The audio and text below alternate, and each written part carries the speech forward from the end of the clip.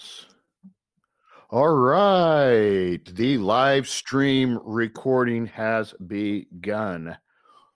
This is your ever faithful host, Romeo and Oscar. And I have my good friend, Disgruntled Doc of Disgruntled Docs. Are you like Disgruntled Doc number 12, Disgruntled Doc number 3? How do you guys distinguish between yourselves? Y'all used to go by like call signs, I guess. So mine was Machete, you know what I mean? So my dad's like looks like Danny Trejo, so it just kind of stuck. Hey, check this out. It looks like Mr. Lucky has joined in. Speak up, Jason. Say hey. He's figuring out his mic. He's muted, that's why. I know, he's muted. Darn Marines and their technology. Yeah, I haven't talked to him since him and I did that recording, like really on in our podcasting. Like That was like midwinter last year, wasn't it? Yeah, it was after we did our first one, or maybe shortly after, with the OG Disgruntled Doc, Kung Fu, who's one of the boys. Yeah, then him and I went like 2.5 hour rant. So I'm just gonna call you Machete. Okay. And you can call me Lemon Chip. No, Romeo. Romeo. Oh, look, Jason finally figured out how to pull himself off mute. Introduce yourself, Jason. Hi, I'm Lucky. the old schooler, just hanging out, brother. Yeah, so I finally figured out how to connect an actual microphone here. I've got a real microphone now, so you may hear that on your end. Hopefully I won't be.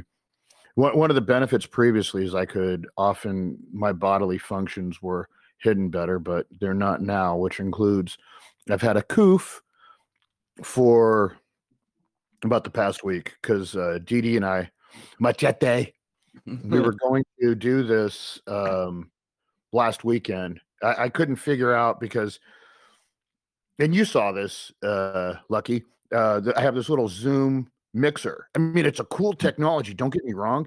However, it's a compact mix board. It's like an iPhone mix board, essentially, a little bit thicker than that. And you saw this too, Didi. I Frankensteined it to the computer, and I could get on some technologies it inputting, other not. But because it has this micro USB connector, long story short, it was a pain in the ass. I was sick. I finally just quit because, well, I felt like crap and I wasn't getting anywhere, and I was afraid I was going to start smashing things at that point. And so I finally got it all solved this morning, and Didi and I are going live now. So this is kind of a follow on. That was back. Hell, man, that was like Labor Day weekend, I think, when you and I spoke. So this has been over 2 months. Yeah, sounds about. Yeah, man. Because I think it was September, right? Yeah, dude, I'm 99% sure that was Labor Day weekend too. I think it was. And so when we had our podcast back then, it was kind of just a discussion about religion and everything like that. I kind of went in depth with sort of my journey and such, long story short, born Roman Catholic, baptized Roman Catholic, attended some Protestant churches growing up. Best friend growing up is now a Lutheran pastor. When we were 8 years old, he used to preach to and do homilies to his stuffed animals. I got involved with some Lutheran churches and then some, evangelical kind of things with him and everything like that. And then I thought I was all super rational and, became more or less an apostate. Now, over my journey over the last few years, found my way into Orthodoxy, which is going to be interesting, with Lucky here, because I'd love to hear, your thoughts on everything here as well. But I think first, disgruntled, I know that, or Machete, I always want to call you just disgruntled, but Machete. Wait, it's fine, or, bro. You call me D, disgruntled, Machete. Yeah, I'll just change it up every time. I'll throw you off. But when we spoke at that point, I don't think you'd even attended any Orthodox churches, right? No, I hadn't. But since then you have. So if you want to give your quick background and everything like that, and then maybe kind of tell where things are with you, what you think. Yeah. And this is just going to be an overall discussion. We've got some points here and things like that. And of course, we're going to take some Q&A here towards the end, because that's worked out pretty well. So anyway, Machete, háblame. Hola, ¿cómo están todos? No, just playing. Todo está bien. ¿Verdad? I grew up Catholic, actually Orthodox Catholic, because I was looking up at the old parish my family used to go to, and it actually was an Orthodox Catholic parish. Funny enough. So that was like the Eastern Catholic. I can't remember, dude. I was like looking it up, and then, but yeah, I grew up Catholic, just being Latino and just kind of traditional. And then after my parents got divorced, I went Pentecostal for like a good couple of years. World Harvest Christian Center. It was pretty amazing church. And then afterwards, went kind of non-denominational. I guess you can kind of say Protestant as well. And then you went to did that. Was that like the rock and roll church? Yeah, I was one of those. And I did that for like a long time, for like high school, and then I went to college, and then I used to sing in Spanish for like the choir for like my church and everything. Like I used to be like deep into it, and then eventually I kind of just fell off the map, started doing my own thing, and then So was that like soprano? Because you sound very soprano, or maybe alto. No, probably more soprano. I got a deeper voice, so I can't hit those high notes, dog. But yeah, in college thing, got involved with some people, and then I thought it was like too cool for school, and then kind of fell off the path like hard, like really hard. I've talked about it in a different podcast with or at least on my side, a little bit about it, and then eventually at some point I kind of want to talk more about it, but I'll probably wait till after I get out, because it's a lot of things I shouldn't be talking about. But it's all part of it, part of the struggle. And then I was going to church down in San Diego at some point, and then I kept going to that church. Kind of I don't even know. It's supposed to be non-denominational, but it's sort of like a rock church, so I guess Protestant. Went there for a lot of years, like on and off, like even in between deployments, and then I would read my Bible, but then I was still kind of in my old nature, like I still believed, but I was still doing a bunch of bad things, and I still struggle with a lot of things that I'm still trying to work on. I'm not perfect, but yeah, eventually where I'm at now, like I was going to a church here, it was awesome, but just I felt like it was missing something, and the more I was looking into things, the more just kind of same thing led me to Orthodoxy, and it was Father Josiah Trenum, his videos on YouTube, Father Spiridion, him as well. Okay, so Josiah Trenum, that's Patristic Nectar. Patristic Nectar Josiah Publications, yep. His videos have just been amazing, and that's what kind of led me into that, just kind of looking into different things, and then now I'm pushing more towards that Orthodox side of the house, and it reminded me back of those old Catholic traditions. Like you can tell, like it just kind of, at least for me, because since I grew up in that manner, it just kind of brings me back. So it's just kind of funny, but yeah. What's been really. Go ahead. I'm sorry. No, please.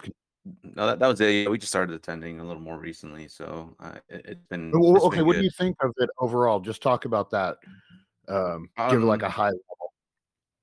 So it's definitely highly traditional. It's going back to those roots, and it's things that I was used to as a kid, like with the whole kind of like, I don't mean it like in a negative kind of connotation, but I remember as like a early Catholic, it was like, oh, Simon Says, stand up, sit down, say this, say that. And like as a kid, I never really understood it.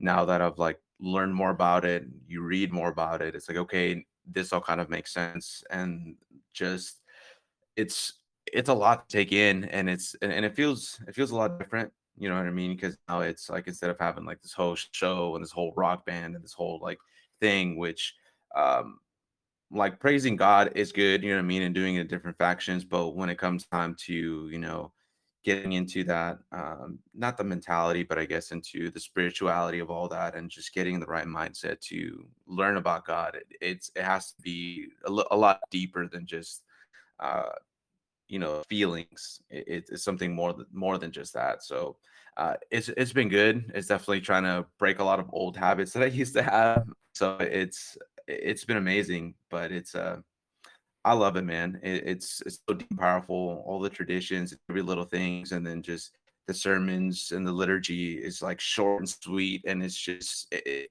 hits like it's not kind of drawn out. It's super powerful. So I love it, man. So I know I had tried to call Lucky, but I wasn't sure if he was going to make it. But now that he's here, um, I don't know, man. I mean, you're here, and you know what we're talking about, and you know, what do you want to say about this?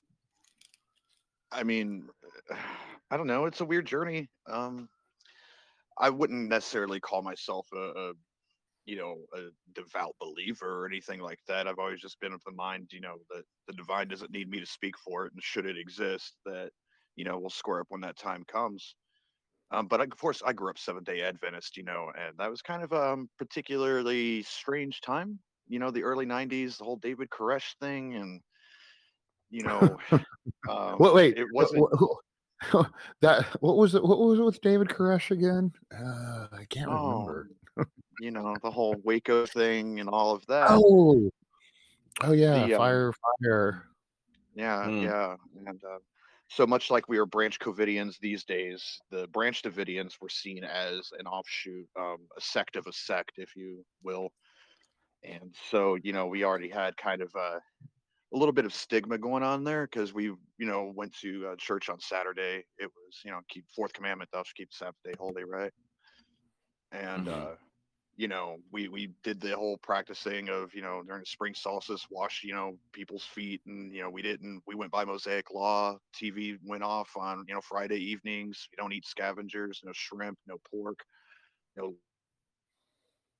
So, I kind of got out of that by the time I was about 12, 13, and kind of adopted this arrogant attitude in regards towards religion in general, enough to say that I knew more about other people than religion, well, about religion, than also without indulging. So it was this very haughty air with which I carried myself for a long time.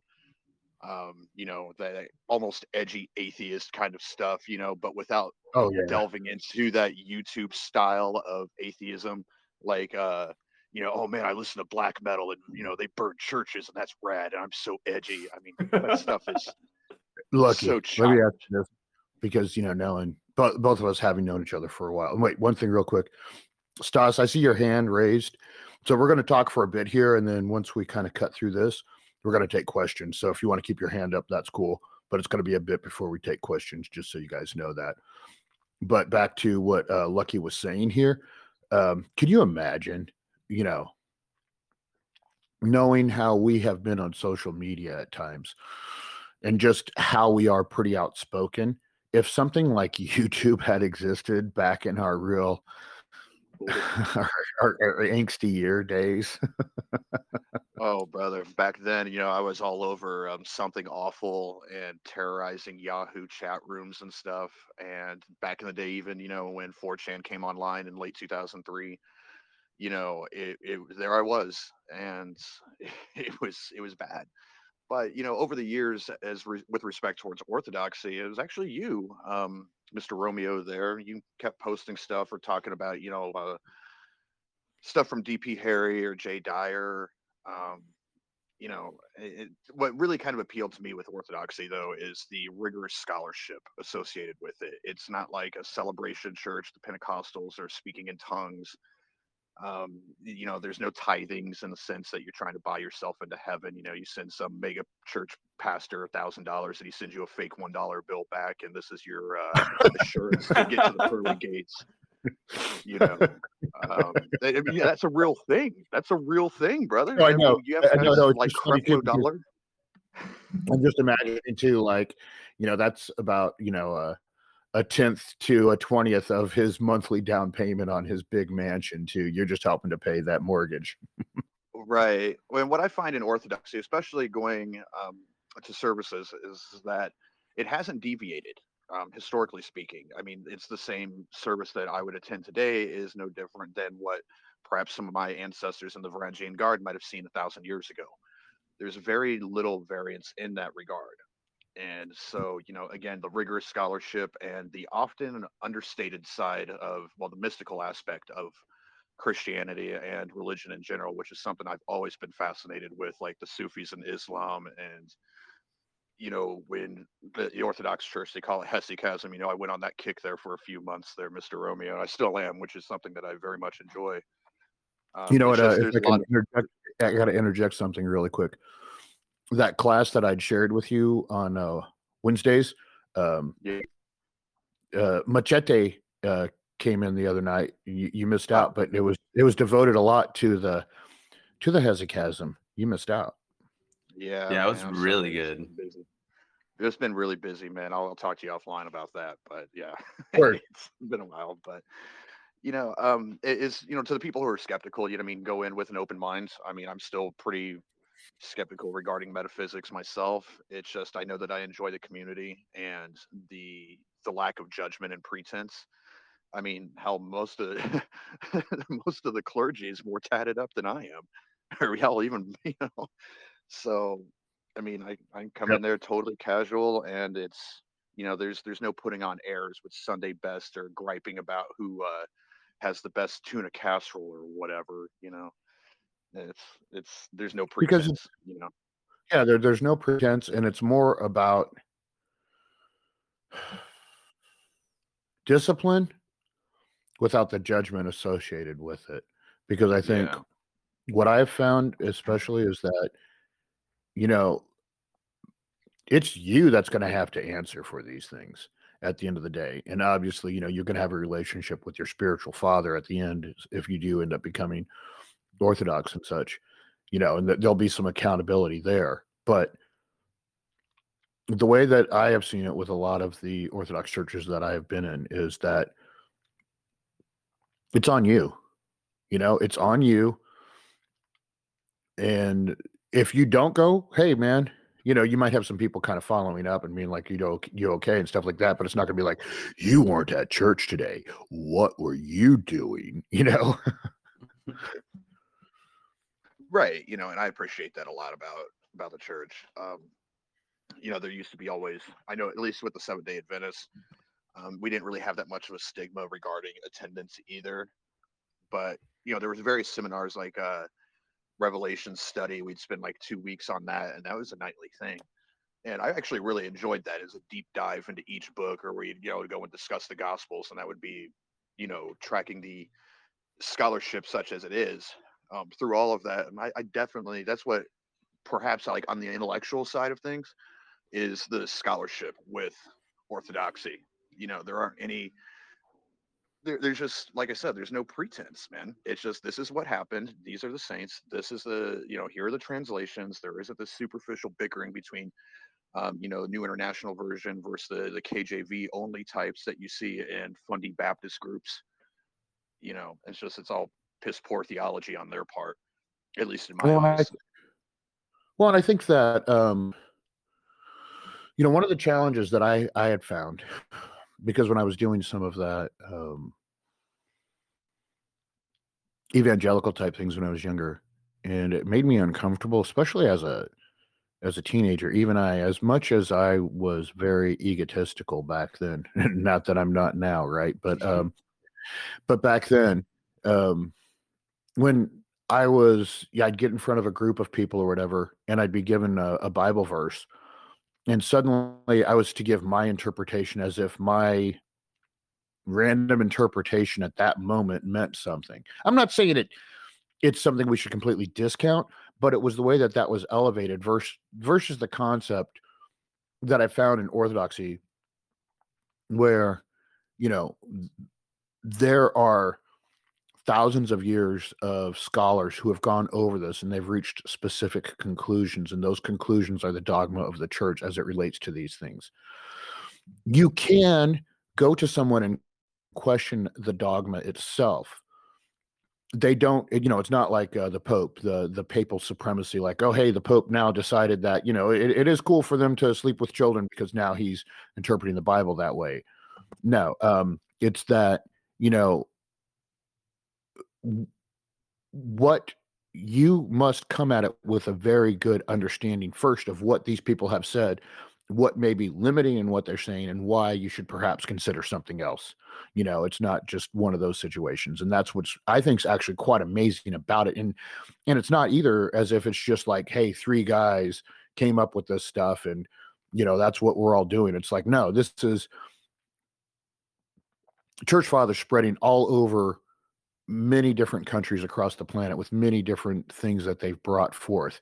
And it's very in-depth discussion because these are the guys that were sitting in monastic caves sometimes or in the desert somewhere, and they were coming up with these ideas. And it blows my mind away when I look at these things because, to me, I think when I first saw it as well, what I can think of is when I first encountered things like Aristotle or Socrates or Homer or things like that, where there was so much knowledge inside of this old historical type thing. And for a very long time, and I've touched on this before, there was sort of like, hey, there was Christianity up till 1054, but it was all Catholics and they all had a pope, and then they split and they were still kind of Catholics, but then there became the Reformation. And that's when it really matters anymore. And that's how they teach history oftentimes in a lot of the universities.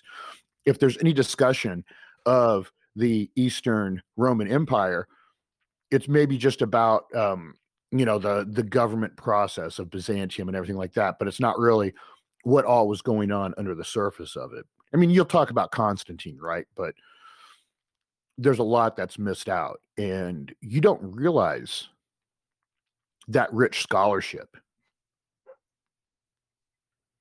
Well, of course, and it's the thing that's often completely left out of American interpretations of Christianity, or largely Western secularized Christianity, which is, of course, all predicated upon profit mostly.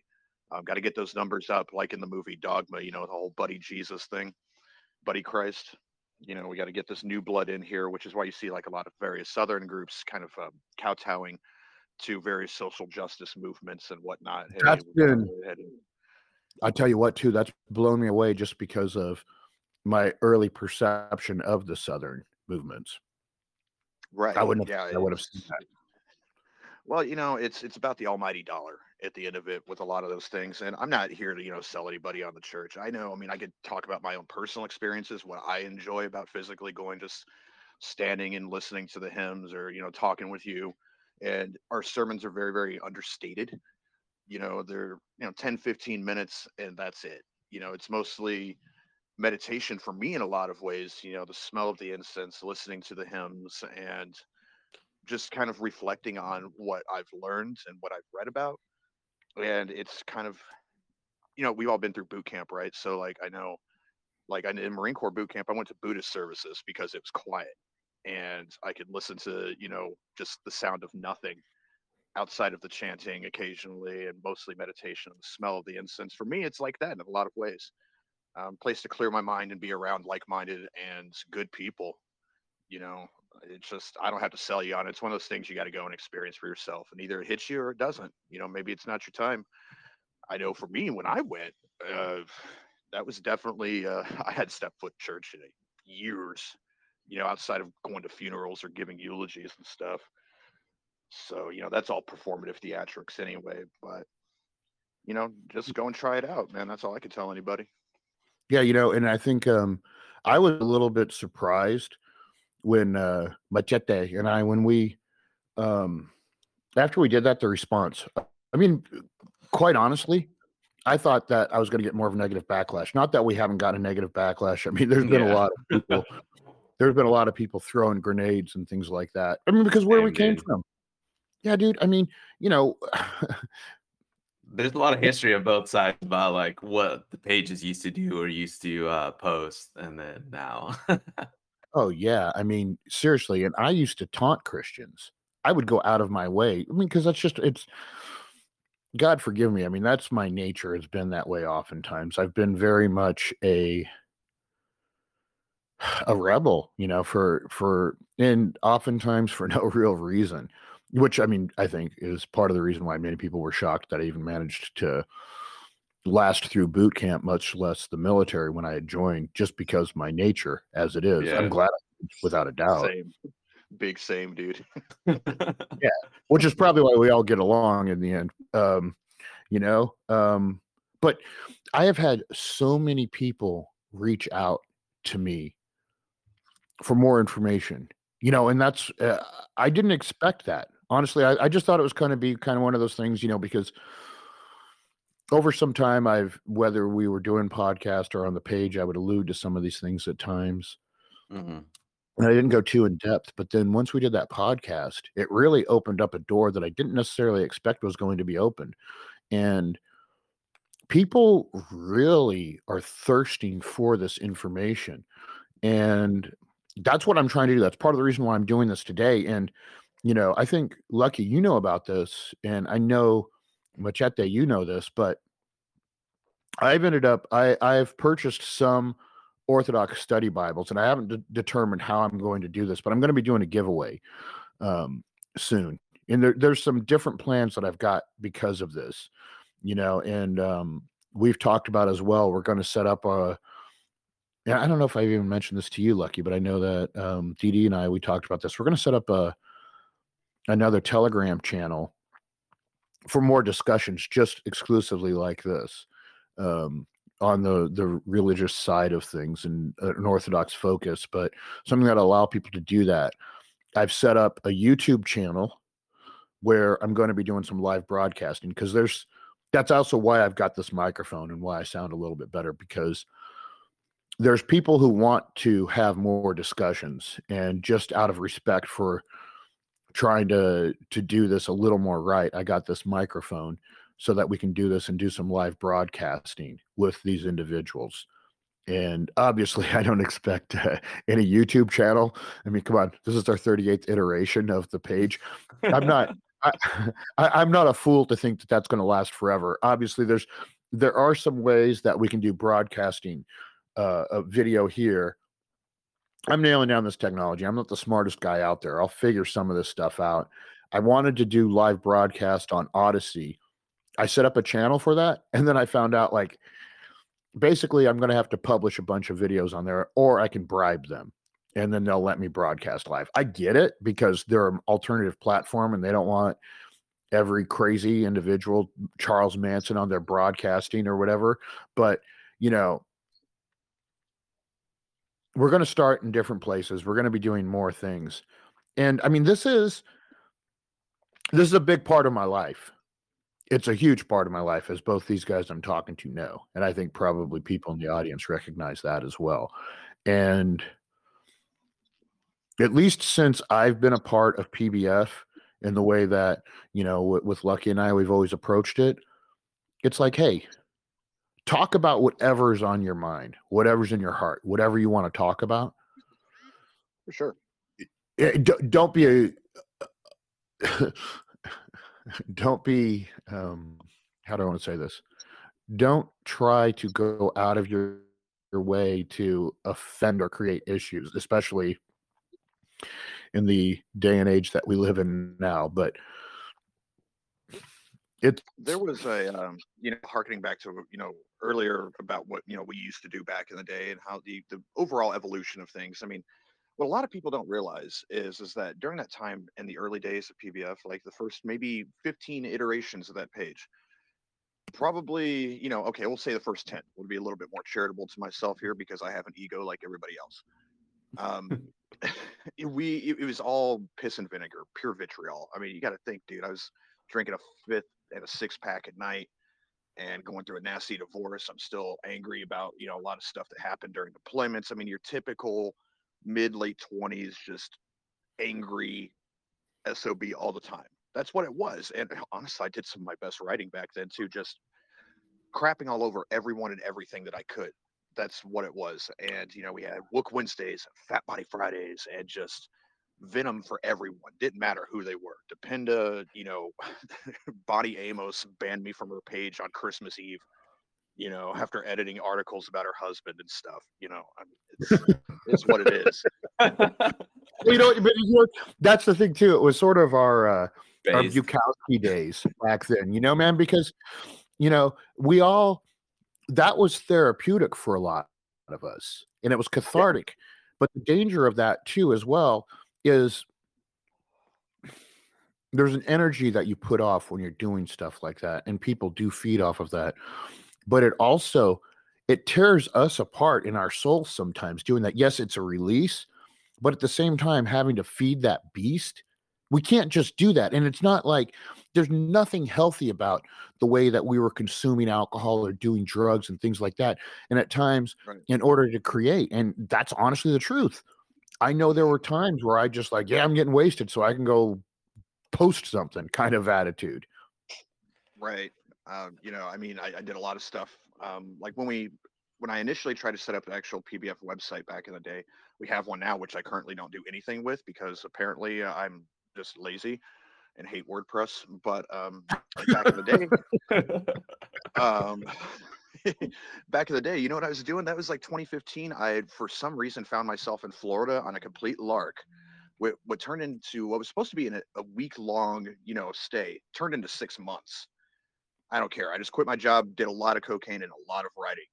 Really strange time in my life. But, that's just how it was at the time. And I'm not proud of it, but, it's part of the journey, I guess. And the fact that we've been around so long as we transition towards, more political, more cultural related stuff, just writ large outside of the military context. You've seen that alienation from the older fan base, like, hey man, why don't you guys post dank maymays anymore, bro? Come on, man. Let's make Why fun aren't of you making boots, fun bro. of boots, man? Why aren't you just scouring TikTok, finding ridiculous boots so you can make us laugh? Come on, performing monkeys, perform. Right. If you want that, go see TikTok boots. I don't have any problem with those guys. I think what they do is great. Oh, I just can't stomach. exactly. I can't. It's just not. I'm not in it anymore. It's just not there. I've always been leery about it. Elias and we talked about this in the summer of 2015, 2016, I reckon.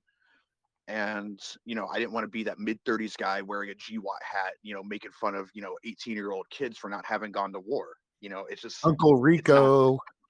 yeah, dude. I'm not gonna Al Bundy these kids about, hey man, where's your car? How'd you get here, bro? Come on, man. I got better stuff to do, man. I like my garden. I like cooking. I like reading books. You know what I mean? So whatever. That's what you guys want to do, then go find that content, dude. I'm just not gonna dance on those eggshells for you. I'm just not gonna do it. Because I mean that's always kind of, especially since I've been a part of it, it's not necessarily a genre that we're trying to appeal to. It's about us explicating. It's about us digging in and sharing.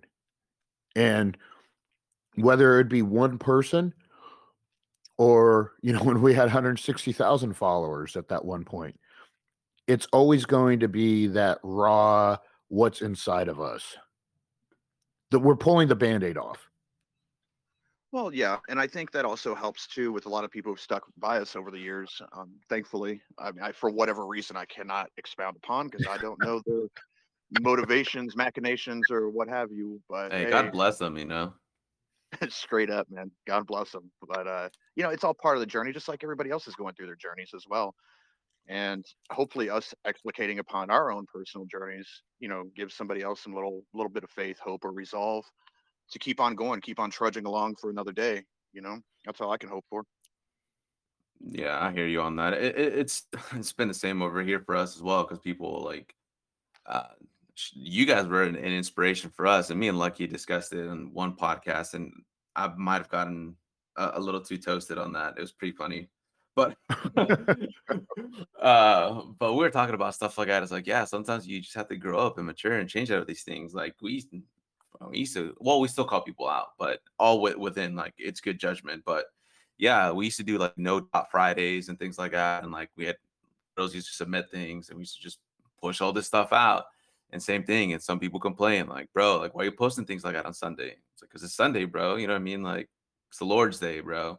But some people complain, and it's just like, look, dude, like every other day of the week, we're posting everything else. Like, I might throw a little bit here and there throughout the week, but people change, man. People grow up, and not just that. It's like we went from like 12 admins or whatever to now everyone's kind of doing their own thing, and then it's been me like running this whole thing for like the past 2-3 years, maybe, because they all kind of dwindled. They've all gone their own ways. Like we all still talk, and we're all still boys. And sometimes they'll throw some stuff my way, and I'll post it up, but. Yeah, you just have to grow up sometimes and change a little bit for the betterment, especially like the way things are going now, like it's like I don't know if it's more apparent what's happening in the world that like now actually someone was telling me the other day that the contra culture now is to be conservative and to believe in God. Like that's how far off the world is gotten as a whole, that pages like yours, mine, and others are like, yo, this is crazy, this isn't good. Right, and that's part of it as well. And also harkening back to what Romeo was saying earlier, a lot of us were these recalcitrant, um, rebellious types growing up. I mean, Romeo was a punk kid. I was into metal, punk rock, and all that. And then the counterculture kind of always appealed to me in a way, but a lot of my fundamental beliefs haven't changed. Yeah. Against private prison industry, against big pharma corporations, that kind of stuff. That Yep. hallmark of liberalism, like the 80s and 90s, that kind of stuff. And if you had told me that that would become the counterculture by the time I'm closer to 40 than not, I would have laughed in your face, straight out. you know. So a lot of it's that Overton window shift in a lot of ways that you're seeing. And with respect towards orthodoxy, I think a lot of people are craving that, well, disciplined of mind and body. And I also believe that orthodoxy does offer that in spades.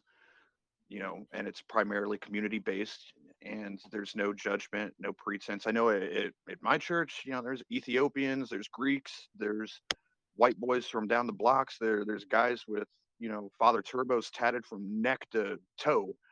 And, I mean, that's just how it is. But all of our common denominator there is that we see the craziness in the world and are seeking refuge from it. And I think that appeals to a lot of people in these very, very strange times. I agree, man. And I'm just going with the flow, especially too as well that people have come for more guidance. And hey, look, I'm on my journey. I'm very early on in my journey. I'm going to share with you guys what I see, what I know, and please, I pray that I don't mislead anyone. That's kind of, I think, one of the reasons too why I've been really reticent to even approach this topic. Yeah, because I don't want anybody to think that I'm trying to be something I'm not. But I know people they're again thirsting for this. So I'm going to do it. And I've spoken to my priest about it and everything like that, and he knows. Actually, he listened to the podcast with DD and I, and he really liked it, which I was I was a little nervous to share it with him. afraid that my priest is going to dig into the past and see some of the things I did in the past. Then I'm like, oh yeah, hey, yep, I said that. But it's been good. It's actually worked out really well. Oh, absolutely. I know it's been a boon for me. I've had some trials and tribulations, like most people have over the past couple of years. The commie cough and various um, psychological assault coming from anybody who decides to look at any media or whatever it can be definitely a black pill moment for a lot of people. And I'm not saying that I necessarily took refuge in the church, but it has been a strange bedfellow in that regard. Accidental, sure. Incidental is probably the better word for it because it's already on my journey anyway, man. I'm just going to go with the flow. And thankfully, it's been a boon. That's, we just live in strange times, brothers. That's all.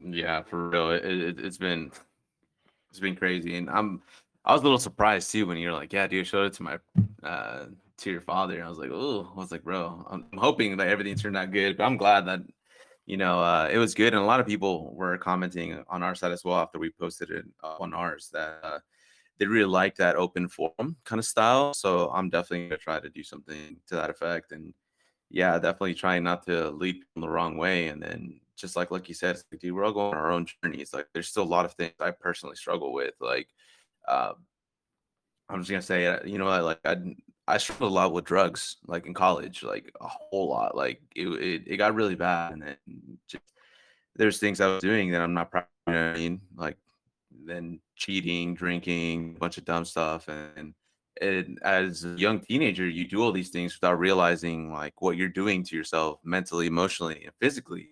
And then as you're older, like these horrible habits that you develop for years, you're just like you try to break them. And then now that you're trying to like do things, they sometimes they come itching back, and it's just like, nope, I gotta get away from all that. And this has definitely kind of been helping me out back in the manner. And despite like me growing up in church, like it wasn't until now that I'm a grown ass man that I'm really starting to kind of realize things for what they are. And I've always, like how we discussed in the last one, like I've always known, but I've always fought against it. And now it's just like I can't anymore because it's just too much. And then even though like there's times where I still fall, it's like, okay, I gotta get back up, not for me, for everyone like behind me, my family, and everything. So it's like I'm honestly glad that I have you guys and everyone else who's in here listening. Like you're gonna fall sometimes, and it's okay. But having that good community, that good church that doesn't judge you and is there more to help support, like especially like the one that I just left, like it was like I had to leave because it just wasn't there for me anymore. And you can tell the hypocrisy of people. I know people volunteer and help and want to do good, but there's times where you start seeing behind the veil and you peek and you're just like, okay, this isn't what we wanted it to be. And then when they kick you out of the group chat, not even saying, hey, thank you for your volunteer and everything you've done Well, with did explain that a little like bit. Explain that a little bit. I was volunteering at my church and working with ministry and like kids in different areas and stuff. So teaching verses, doing like song and dance type of things and things like that. And like we're all like a big group or whatever. And I was one of the leaders. I was helping set up for training like new people because like when I first started, it was kind of like hey, cool, you're here. Can you hold this prompt and follow these things? Like, I'm sorry, we don't have no one to train you, but like we're kind of in a SOS kind of scenario. And I'm like, sure, I know how to read. Cool, let's do this. And I just got thrown in the deep end right away. And then I kind of learned how things work. And then I was helping set up videos. And it's like, hey, for new people coming in, I help set that up. So that way they're like, hey, this is the program you have to follow. Here's like the slides, the Bible verses, where to find everything or whatever for like the kids or whatever. And then, so that was going good, volunteering every Saturday, Sunday as well. But then, things started getting a little weird. And then certain leaders and stuff like that just started kind of becoming like kind of odd about things and real pushy. And the minute you start losing that feeling of like, hey, I want to volunteer and do it out of the goodness of my heart, and they're just being more pushy, like it's like, look, man, like I'm doing what I can based on like my times and everything. So like, just I get it. We need help. Yes, we do, but stop pushing so hard on those that are already doing as much as they can. And there was a little bit of hypocrisy and people just I don't know if it's just like an ego thing, but the way they walked around everyone was just kind of like they're holier, mightier than thou, and it's just like, bro, like we're all the same here. And then I was like, you know what, that's gonna be it for me. So I told them, hey, on this day it's gonna be our last service, volunteering. Thank you guys for everything, blah blah blah. And they're like, okay, cool, thank you. And then like it was like a phone call. It was like a quick phone call, but like it's funny enough they were on Telegram too.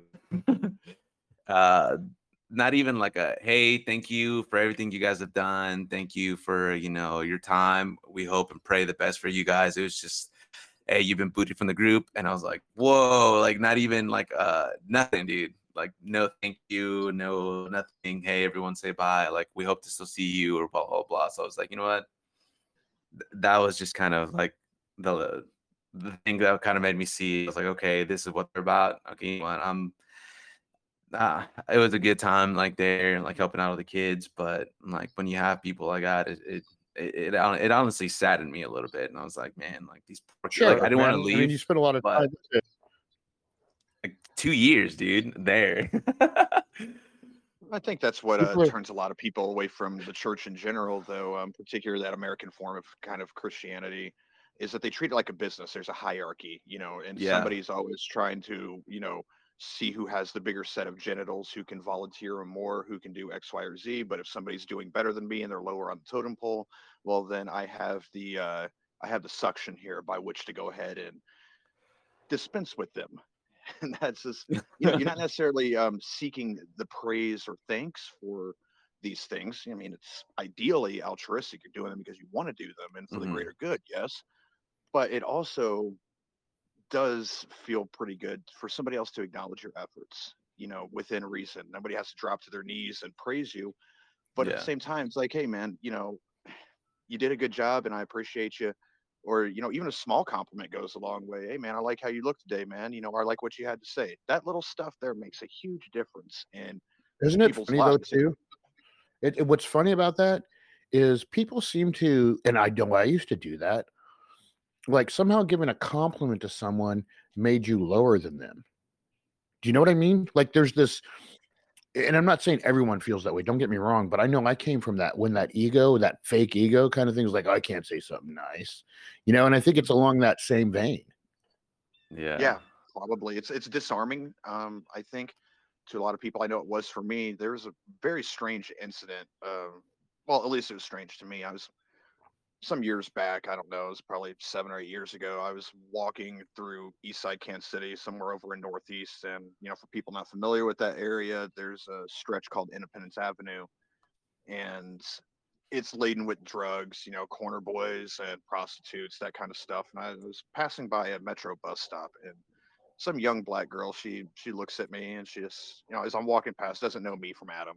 Goes, "Hey, I like your eyes." And I had to stop. I legit stopped in my tracks, looked at her, and I was like, "Hold on, what did you just say?" She goes, "No, I like your eyes." And you know what, man? I can't tell you how good that made me feel. It was just something so trivial, wasn't totally unprompted, but that egoism there that I'd had, because I don't like to compliment people, and I certainly don't take compliments well at all. I'll immediately deflect. So I don't know. Maybe that's a cultural thing. I don't know. I haven't really thought that much about it, but I know in that moment I realized something though. It's like I remember how it made me feel. So from then on, I try to do the same thing. You know? Well, but I think that there's this false bravado, especially for men sometimes, where especially early on, where it's more difficult for us to compliment people, and it's just kind of dumb. Because when I guess for me, it's just about being genuine, and part of being genuine is things like that, complimenting and having courtesy for people and such. I think also because we've grown up on a tough love kind of thing as well, where it's just like you want to compliment someone, but then you also kind of want to be sarcastic, at least for us, like at least for me. You know what I mean? Hey, Hey man, bro, I you're like looking your fat. You shoes. know what I mean? Like I, but I, really, I you like, know that they're looking good, you know what I mean? Or if they're not, it's just like, hey bro, you need to hit the gym, dog. And it's like, yeah, I know, you know what I mean? Well, it's always backhanded, and I think that comes a lot with the military and young guys in general. They Yeah. give you a backhanded compliment. Somebody will walk up to you and be like, "Hey, man, that's a nice jacket. Where'd you get it, faggot?" Yeah. Or like this too. Or like this too. It's like, hey man, I like your shoes. Did you get a free bowl of soup with them? Like there's always got to be that little cutting edge. And I mean, some of that stuff's funny. Don't get me wrong. Some of it is. And especially though, I find it's a lot better when it's that cutting thing, when it's somebody and they know that when you are doing that cutting edge, because it does serve a purpose. But when you're doing it, it's actually you're showing love. But when you do it to someone you don't know, that's just mean. Yeah. Oh well, yeah, dude. I'm not gonna walk up to a stranger and be like, "Yo, what's up, Mister Homo Gay? I'm digging those chucks. Where'd you get them, son?" It's not gonna happen, dude. I mean, there's obviously tact and decorum, and for a social purpose, there is a need to preserve that machismo and that ego because it's like trying to establish a social hierarchy. That's why kids crack on each other in school, or Well, dude, but slapbox one here's the another. thing, It's though. the same stuff. But dude, especially, and we're kind of diverged a little bit, but I'm cool with that because whatever. But with the military, and especially when it comes to combat arms, you're going to come under so much pressure that you can't even measure what you're going to encounter. And you have to have a rough edge to you in order to deal with that. And that's where the dark humor comes from, and a lot of things like that as well. And sometimes some of that in the military is just trying to weed out the weak people, because you can't, at the end of the day, you're not going to know how people are going to perform until the moment comes and hits and things like that. But up until that moment, you've got to find ways to weed those people out. Of course, and a lot of that is based upon, perceived Base. notion of trauma, what may or may not come, being young kids, because we're child soldiers. Let's just be honest about that one. Your frontal lobe doesn't finish developing until you're 25 years of age.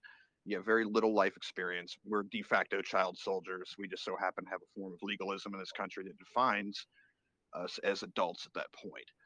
So yes, of course, it does serve a purpose, but that ego that becomes associated and like, I don't know, I'm going to call you Miguelito there, Doc. I don't know. I'm just going to make up names for you too, like Mr. That Romeo here. works. Yeah, Miguelito.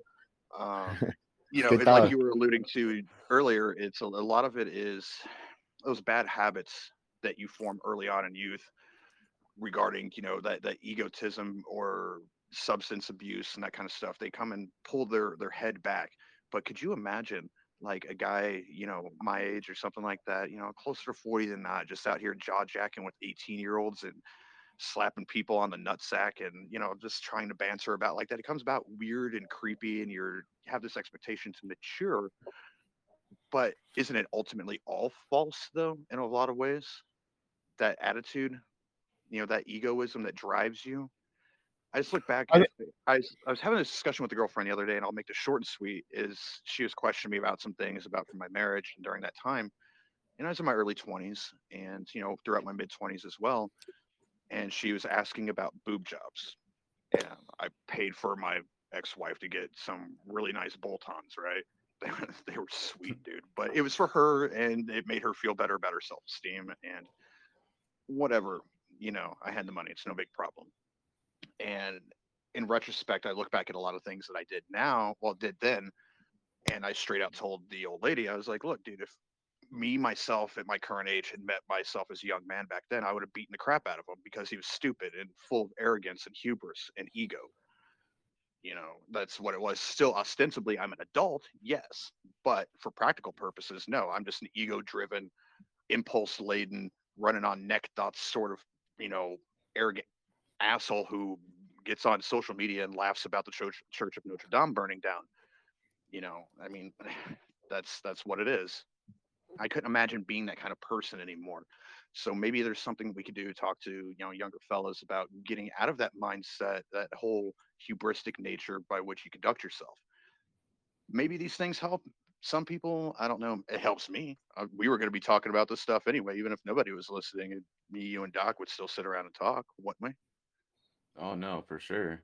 And that's one thing too that like people you actually bring up a good point that is just like people complain. It's just like, bro, like why you post about God things or this and that. I'm like, even like the military has a lot of traditions and things based solely on like Christianity or just God in general. Because even most things for like the Corman Creed at the end is like, do all these things. God is my witness, we'll do all my things faithfully, you know what I mean? So like most of this stuff, yeah, like it's all there, but now it's just become like, oh, saying it without truly believing it. But I think that's something I wholeheartedly agree. Yeah, we need to go back and like change this mentality of things because yeah, 18-year-old me, yeah, I would probably beat his ass too for being an idiot. And then because I would have, I'm glad I went through the things I did, but I at the same time I wish I hadn't just because it's a lot of pain and anguish. But if I hadn't gone through it, then I don't know, I'd probably be somebody different. So I'm kind of You glad, know, but yeah. no, I mean, you make an interesting point because there are so many. It's that rush to just experience things, and I think some of it's tied together too as well with the bizarreness of our culture, where um, and it's been pushed for a while that toxic masculinity, keeping men in cages more or less in schools and medicated and such like that, that it makes men even want to lash out more in ways that are very destructive. Not that men don't have a destructive nature to begin with, but I think it amplifies it more because you want to do that. And so you end up doing things just to experience so that you can cross a certain threshold.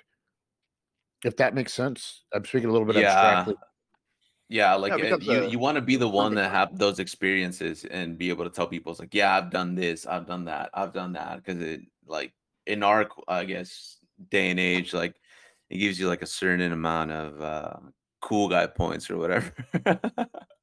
Right. That's why everybody wanted to be special forces or, that kind of stuff. Or I want to jump out of planes. Or when I was a teenager, I rode BMX. Well, I did until I was about 30. I'm a roofer and I'm scared of heights because it's mostly that, well, the money's good and I like working with my hands, but also there's a bit of a rush. That's what it is. It's somewhat inherent in the nature of men. I mean, skyscrapers don't get built by people who are, you know, scared of them. Well, maybe perhaps it's in the pursuit of getting laid, but kind of a Doug Stanhope reference there. But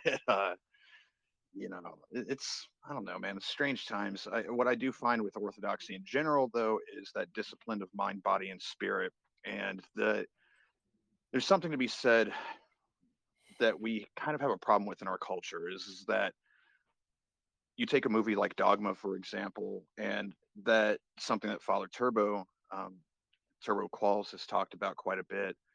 I've found interesting. He was making a reference towards the movie Dogma and how that word has become stigmatized in a lot of ways. It has a lot of negative connotations.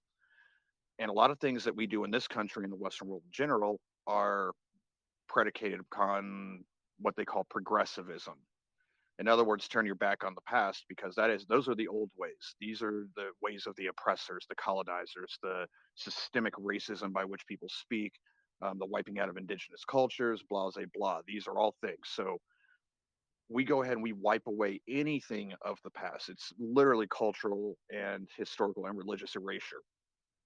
So getting around that is something that destigmatizing, I suppose, should be the word of dogma, because there is something to be said for tradition, for family, for shared ethics and shared community.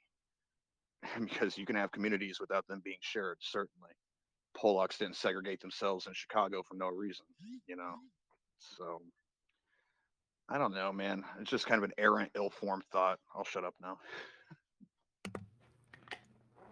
No, I definitely agree. There's been that progressivism of destroying of the past. You know what I mean? For God, it all seems for like nefarious reasons, at least from my point of view. And then that's why I'm glad that like pushed into something a little bit more that doesn't waver in like the Orthodox Church. And then same thing, just reading a little bit more of theology and a little bit deeper into things. It's just like, yeah, this has withstood the test of time for like decades. So uh, I'm glad that I've kind of found that, and I hope more people find something to that avail, so that way it helps them, especially in this day and age where things are so they're unwavering and everything's just moving consistently, and it's like from where the left was like 10 years ago to where they are now, like if they look back, they would be like, yeah, you guys are conservatives, you guys are garbage. Like it's just eating itself alive at this point.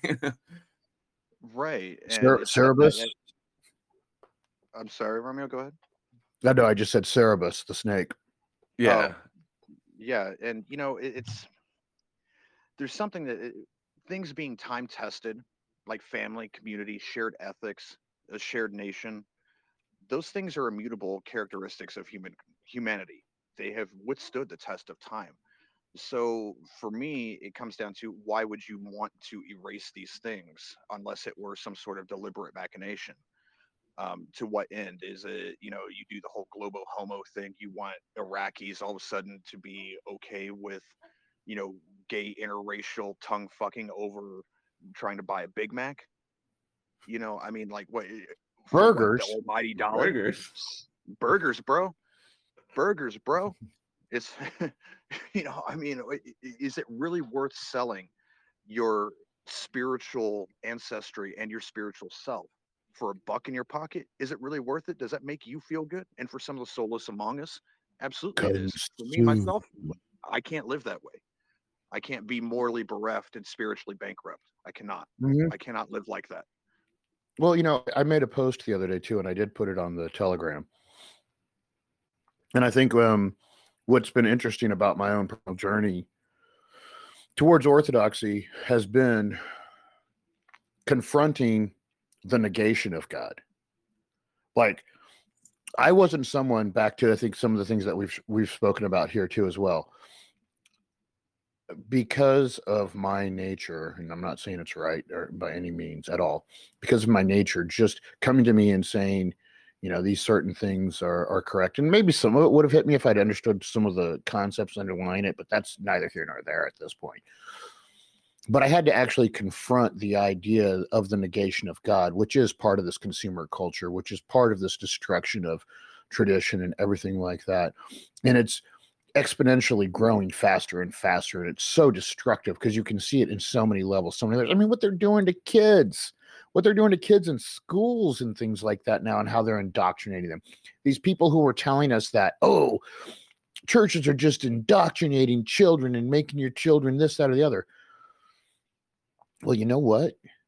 You guys are doing it, and you're doing it that much worse because now you're trying to legitimize all of these abhorrent behaviors, and you're trying to, I mean, and again, it's like 180 degrees from what the Bible says. It's just so evil what we see going on. And as I saw those things, and as I continue to see those things, I see the strength much more of the tradition, of the traditional values. And I never thought I'd say that. I never thought I would believe it myself. It's again that whole indoctrination thing. I used to parrot that one when I was a teenager and in my 20s and all that. I used to parrot that a lot. What I didn't realize though is that looking back on it, even prior to discovering orthodoxy or spending a lot of time with it, because of course I knew, but wasn't very well versed. All those little things though, that making a virtue of doing drugs and having these experiences just for the sake of having them, or promiscuity, all those things ate away at my soul, should such a thing exist. I know it ate away at me. It's some, if you prefer to frame it in some sort of existential terms, or you like Jean-Paul Sartre or whatever, go ahead. It's all the same. It still ate away at bits and pieces of myself. And I put myself through a lot of nasty stuff by embracing this consumeristic sake of, having things for the sake of having them kind of mentality. A lot of superficiality, a lot of materialism. Put myself through hell through it, for the sake of it. Why? I don't know. I couldn't tell you. Well, Couldn't tell you. And what's funny about those experiences too, like that, bro, is that and I always find this analogy good. Like we're an onion, and there's layers to that onion. And Okay, as you mature too, man, I mean, there's just more layers, and those layers should be more refined. But when you do some of these things younger on, you've got to dig through that onion, and man, sometimes some pieces of that are some rotten levels in there, man. And something too, I think that has been touched on in just in general. What I have found with the Orthodox churches I've been at, and I mean, look, I can't attest to every Orthodox church out there, and I know there's Orthodox churches that I haven't felt comfortable in. So don't think you're going to just find one and it's going to be perfect. I want to just make that clear. But part of the church, because the church is going to be the people in it, right? And it's going to come from the priest and a lot of things like that. However, Orthodoxy is really big on this concept. The church is a hospital. At its core, the church is the hospital. And you go there for medicine. And that's just really something to think about, because I really do find that to be a big part of why I am Orthodox. Yeah, it's the same for me, man. Like, there's a lot of bad that, I've come to terms with, and same thing, and I feel like it's making me be better. And just like I'm not perfect. I'm far from it, and it's definitely helping me, grow back into that, because there's still a lot of stuff that I fight. And then, just like I said, sometimes you go through these experiences and you wonder like why, like I was like 19 years old in someone's garage and you're smoking heroin and you're just like, bro, how do we get here? Like, what the hell? And then now you're just like, okay. But in another hand, you're just like, you know what? Now, like, if anyone is like going through anything like that, you can be like, hey, bro, like, I've been there. I've been through that. Like, Yeah. it's not pretty. So it makes for your testimony, you know what I mean? To be able to tell people like, yeah, this is where I've come from. These are all my mistakes. I'm still learning. I'm still trying. But I think that Well, also gives people hope, seeing how like where all of us have kind of come from, like originally, like from like the beginnings of the pages, or including us like talking about our personal lives, to where we are now. It's just like they see that change and they're like, that's what people are kind of looking for. And I'm glad that people are gravitating towards that, so that way you can help them out, because it's helping me out still, because there's still so much of me that I need to change. And I'm glad I have you guys as well to kind of help push me and remind me like, hey, bro, like, let's do this thing, you know what I mean? So that way I can get into a better mindset and get rid of these old ways, because it's yeah, it eats away at your soul. It really does. And then these old habits just gnaw at you sometimes, or you're on social media and you see a thing and they're like, hey, bro, remember? I'm like, you know what? Let me just push past this thing. And that's why, like, I try to go as much as I can. Well, I think that's why too, talking about these things, and I spoke about this before, because you guys, I used to, and I'm not sure how much I touched on this, and I think I have on certain levels, but I'm not sure on that podcast how I talked about this, but I think it's worth revisiting. I was so nervous going back into it for the first time because of all these things that I did for a long time. Yeah. And I thought that they would just tell. They're going to figure me out, and Orthodox churches are really big on what they call a coffee hour, which actually is really good. But going there by yourself, like I was doing, so I managed to make it into the church, but then I'd stick around for the coffee hour. Like I'd get a cup of coffee and then I'd run. But then eventually I started sticking around, and it's really good. And that's where you start to find a lot of this, what we're talking about with the people, non-judgmental. But something that's in the Bible that I think very much applies to this is the parable of the prodigal son. There's a reason why that exists there. And there's going to be people who want to come back to this as much as you become apostate, and no matter how bad you've been, don't shy away because of that. I've just got to say that because I know I've experienced that, and I know I've spoken to people who felt similar things. They're there for you, and a good church is not going to judge you if you come in there and you've been somebody who hasn't been someone who's lived up in the best. Because listen to all of us here. We, believe me, all of us, we've done plenty of sinning for everyone. And I laugh because man, I mean, my mind just flashes. I'm like, ugh. I'm Man, almost uncomfortable. It was a contest, and then especially when you grow up such that these things are made virtuous, like who can drink more, who can sleep with a midget, man. What's the fattest woman you could take home tonight? All these depravities are made virtuous in that sense. And Yep. naturally, being some sort of alpha male type, you want to engage in that one-upsmanship and take it to its most Hmm. logical extreme. And so that leads you down some very, very dark and strange paths. Indeed. And I've Hmm. probably consumed a swimming pool worth of liquor in my life and put more cocaine up my nose and smoked so much bud. I mean, like, the depravities I've engaged in are ridiculous. And for a long time, I considered them a virtue. I look back on it in Hmm. retrospect. That so-called progressivism is what led me towards conservatism, but it becomes this sort of circular argument in the sense that I feel like I've progressed, so therefore I'm doing better in my life, spiritually, mentally, financially, work-related, professionally. I'd argue that I'm the true progressive, and the rest of you are regressive, who make virtues of Absolutely, man. these Because depravities. You know, it's nihilistic progression versus true progression. And the nihilistic progression is regression, and it's destructive to ourselves. And I think to that point of something that you said earlier too, this whole alpha male kind of thing, this competition, everything like that. You know what I find is really good to fill in that? Instead of trying to compete with other people, compete with yourself. You know, if there's these things in your life that you see the shortcomings in, don't expect to just come in and boom, I'm new. It's all this new thing. Nah, it takes time.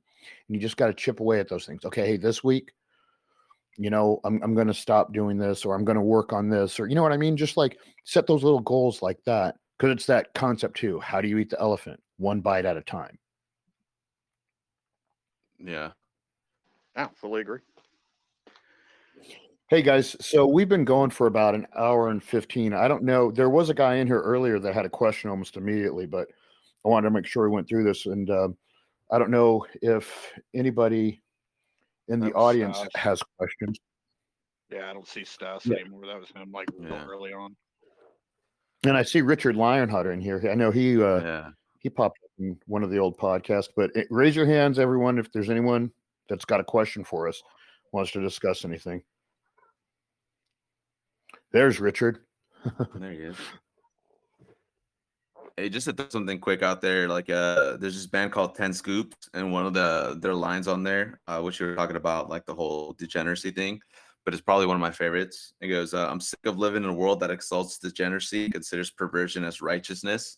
And like every time that I hear that song and I hear that line, it just hits. But yeah, it's kind of crazy how that's where society is at nowadays.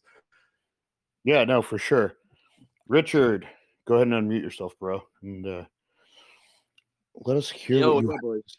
Yo, Richard. Hola. So, yes, I can honestly say, after talking with you guys on that podcast and continuing, I guess, in my own faith journey, that, boy, that made such a huge difference. I can't even, I can't even tell you. I haven't prayed in years. I mean, we're talking maybe like legitimately prayed in the better part of close to a decade. I haven't even given thought to opening up a Bible. And within probably 2 days after that podcast, everything we talked about just started to make sense. And I kind of just quit BSing myself, quit making excuses. And dude, I actually sat down and prayed like a legitimate, heartfelt time to stop lying to myself, pretending this stuff isn't real. And it's been a consistent pattern ever since. I've consistently been praying. The way I view things that are coming at me and a lot of the doubts and questions I have, I don't know, man. You guys, the way you guys, I don't know, just answered some of the questions, made it so that everything started to kind of click, and ultimately I just stopped lying to myself. I know that what we're seeing was kind of predicted, and also it's very much evil, and I can't pretend it's anything less than anything less than evil what's going on in the world today. And to that, there's got to be the counter. There has to be some good. And I don't know, man. It made a huge impact on me, and I know from the people I've talked to who've listened to the podcast, huge difference.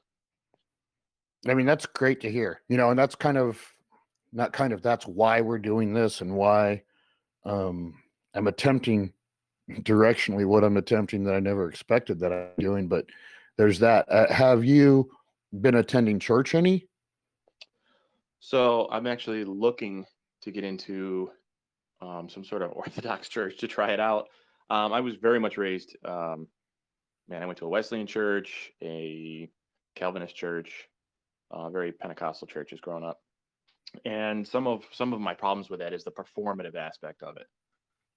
So I've actually gotten back in touch with some of my longtime friends that are Christians, and we've been sort of meeting to do, and it sounds gay, but I don't like a guys group type thing where we just get together and pray and we talk. You know what?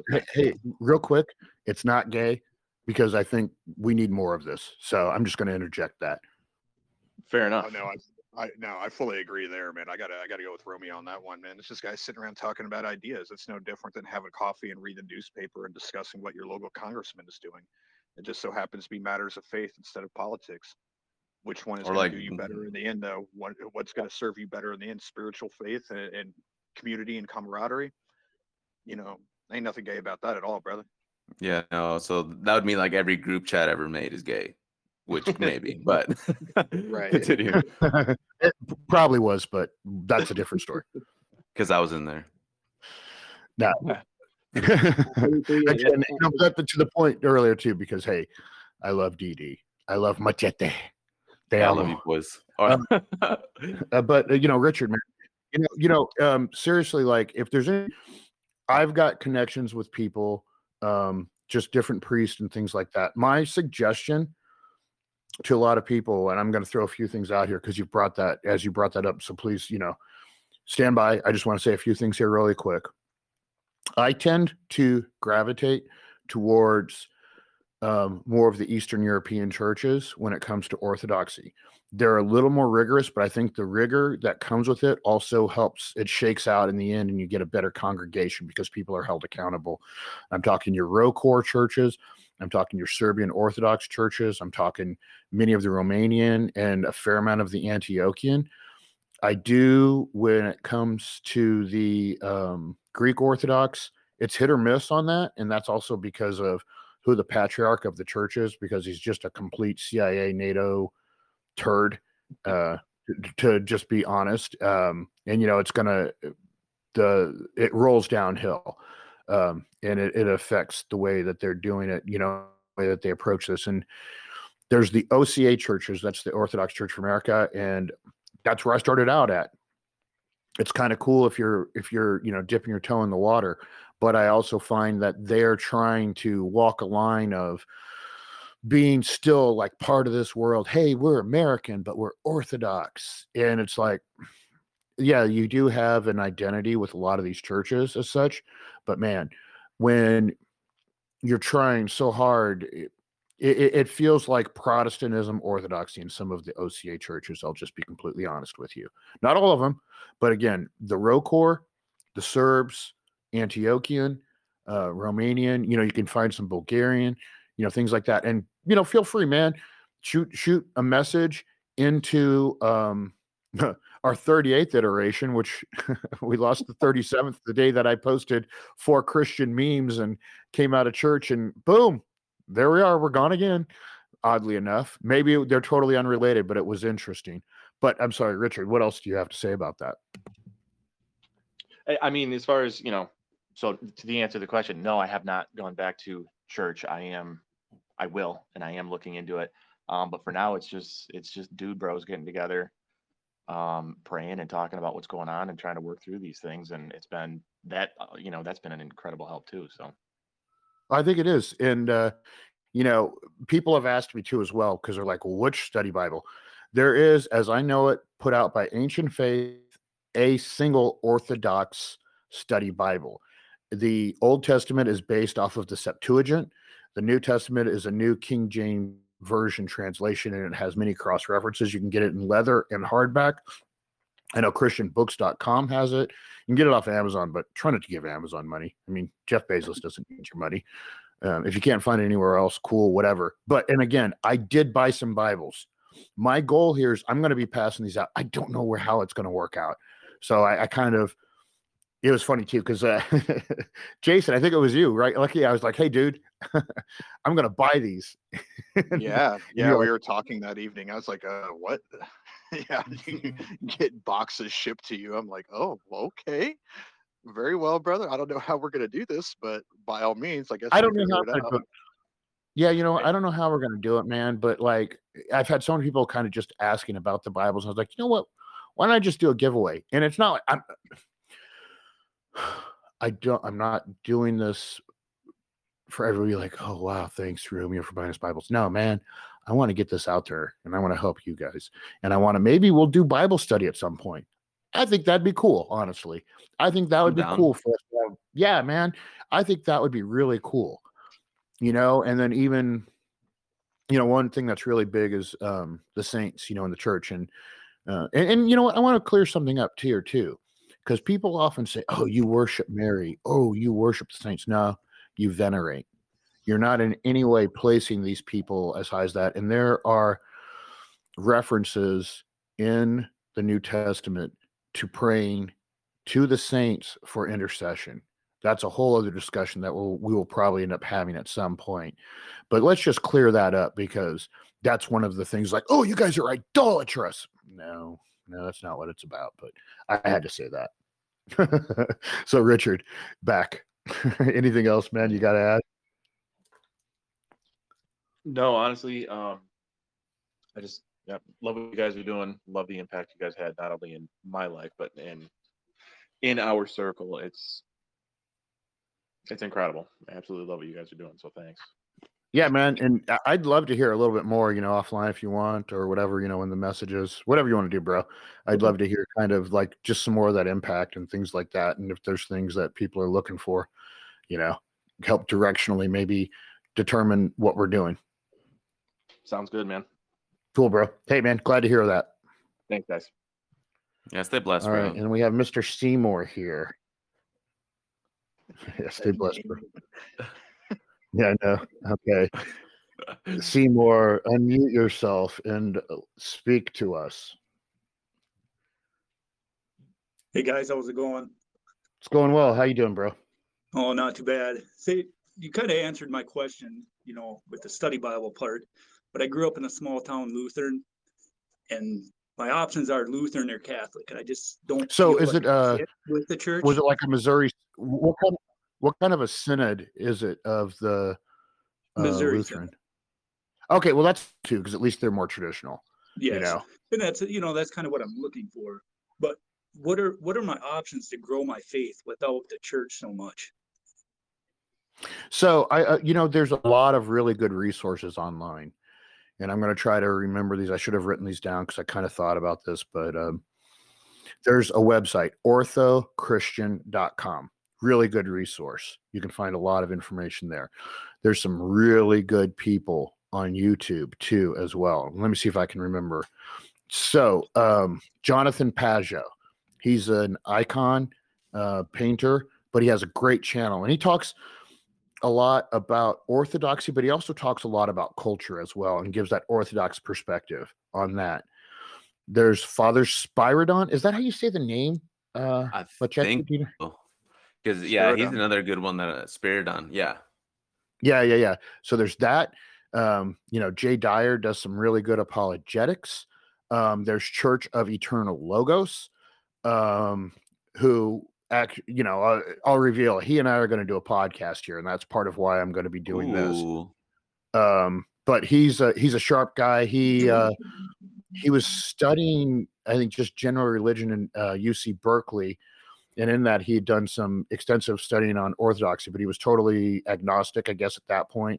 But he had problems with the full-on pushing the Skittles community on everyone, and they ended up kind of just giving him the boot from his either his graduate or PhD program. Let me see.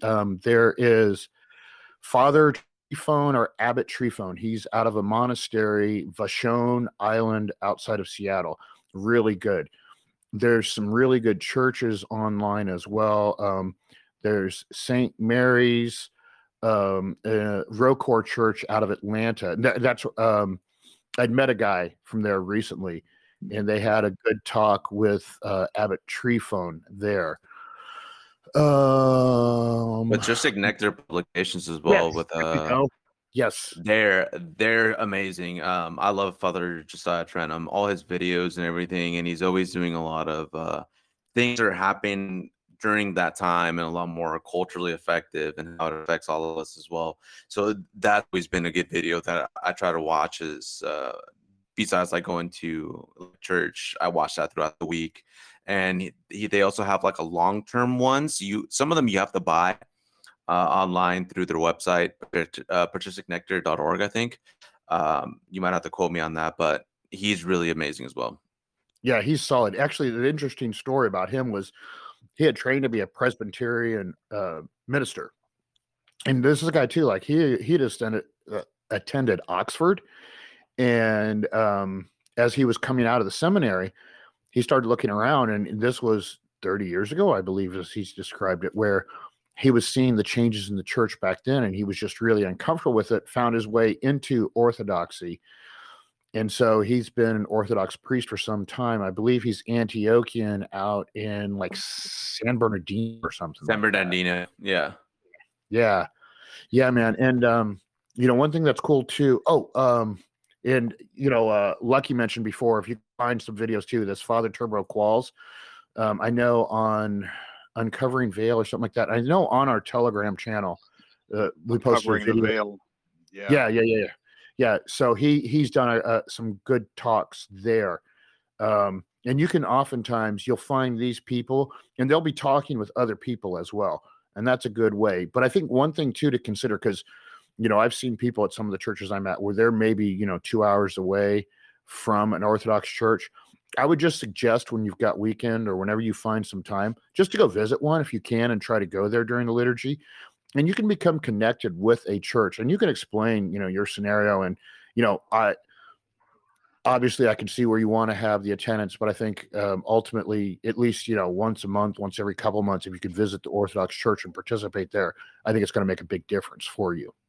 Okay. And I don't know how voracious of a reader you are, but in terms of like pure theology or comparative religion, it's funny that Romeo brought up UC Berkeley. I actually attended some lectures out there a number of years ago by this comparative religion philosopher. His name is Huston Smith. He has a book called The World's Religions, which kind of gives you the historical and theological background of a lot of the major religions.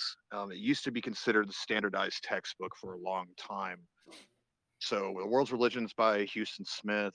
And then in terms of apologetics, for example, dealing with the problem of evil, succinctly stated, I suppose, would be if God is all-knowing, this omni-being, then why does evil exist? A book by a theologian named John Hick. The book is called Evil and the God of Love, which has been one of my favorites if you're more of like the philosophical, theological bent. It's kind of tedious reading, a lot of footnotes, but it's definitely helped flavor a lot of my impressions over the past, 16, 17 years with regards towards that. So, and, I'm sorry if I could interject, as far as strictly when it comes to Orthodox, some good theology, anything you can find written by or about, well, not just necessarily about, but solid about Father Seraphim Rose, great guy there. And then I'm looking behind. What do you call it? St. Vladimir Press has some good books just with the church fathers, and these are translations they did exclusively. It's their patristic series. But then also there's Metropolitan Hilarion Aleyev. And he's got 3 books already out. The 4th one should be coming out soon. But he's got a biography of Jesus. And this goes really far in depth. It touches on all levels of questions people bring up about, did Jesus exist? So then he goes into in-depth describing, okay, how do we know that Jesus actually lived? Getting at that very basic level. And then talking about who Jesus was from the various gospels that came out, then talks about the various apostles as well, the people that surrounded Jesus and what was his character like. And then he's got a book on Jesus' miracles. And then he's also got a book that's on coming out on the parables, and I'm trying to remember what the other one is.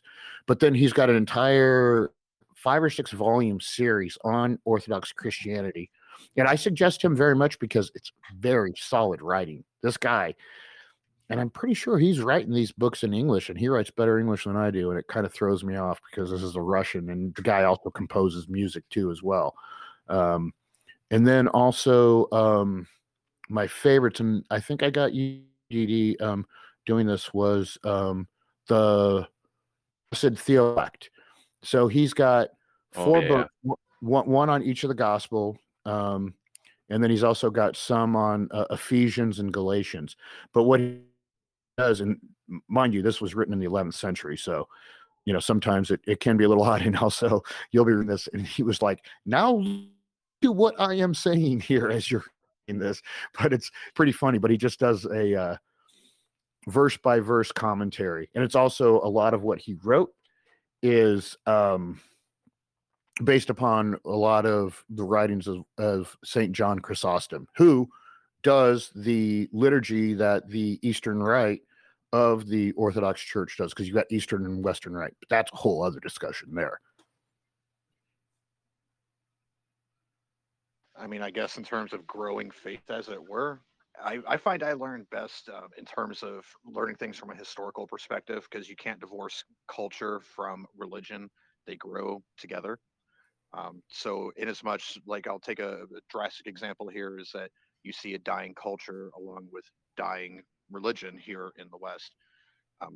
The inverse of that goes back a lot further. So, I mean, dig around into books, man, and, faith be upon you. That's just what it comes down to. The more that you learn, well, that's it. Read everything you can, listen to everything you can, and if you have the opportunity to attend a church, I mean, I understand rural Missouri isn't exactly the place for it, but if you ever find yourself in Kansas City sometime, go and check out an Orthodox church up there. And there's some good ones too in the St. Louis area. I'm not sure. Are you in Missouri? Did you say that? No, Minnesota. Oh, Minnesota. Minnesota. Oh, wow. Yeah, I just happen to be in Wisconsin right now. From the UP man. or? No, not UP. About 30 minutes north of Wausau, north central area. Man, there isn't really anything. There's a few down in Wausau. I'll have to put those online here. I've only been to one of them, so I can't really say. I don't know how much of a drive you're up for, but I know it takes me quite a few. I know there's quite a few in Minnesota. Obviously in the Minneapolis-St. Paul area. Yeah, Twin Cities area for sure. How far are you from the Twin Cities? It's like 3.5, 4 hours drive for me. Oh man, yeah, that's like drive from KC to St. Louis. Yeah, that's.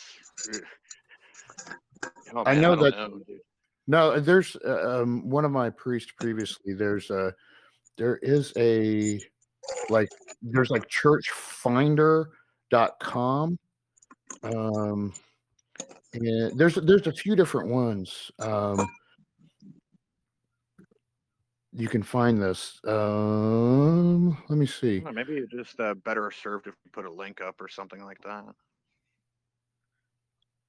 So hold on a second. I found this Orthodoxy in America. That's the one. All right. So give me a second here. I'm gonna pull this up real quick.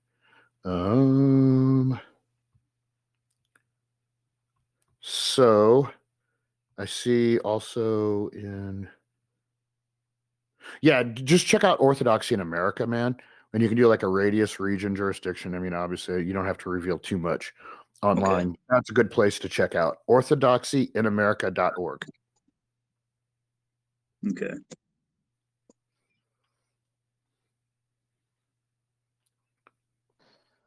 Alrighty then. I know Anna had her hand up and it's gone down. I don't know. Okay. There's Anna.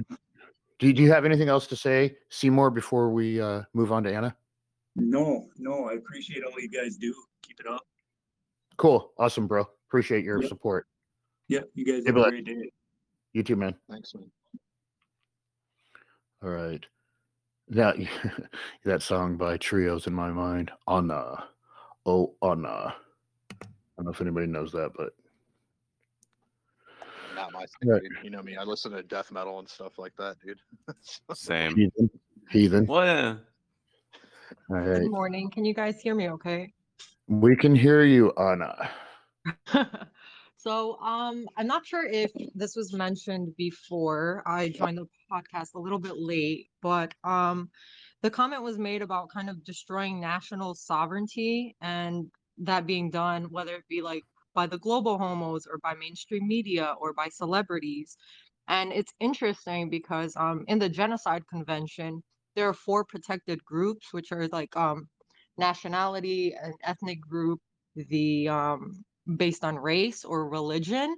And I think the argument could maybe be made that what's going on right now in America could potentially be genocide. I mean, if you look at how all these ideas are pushed in like churches and in schools to accept these very far left ideas, it could be a possibility. I know nobody would ever actually like openly admit to that, but if you look at the text, it's an argument to be made. Yeah, No, for sure. Actually, I would agree with that. In as much as that the ideas and morals and idea of a nation and shared ethos are the backbone of a culture, I guess you could call it ideological or cultural genocide in a lot of ways. It's erasure of one's historicity and shared identity and shared ethos under the auspices of progressivism and inclusivity, and lacking any sort of defining ethos.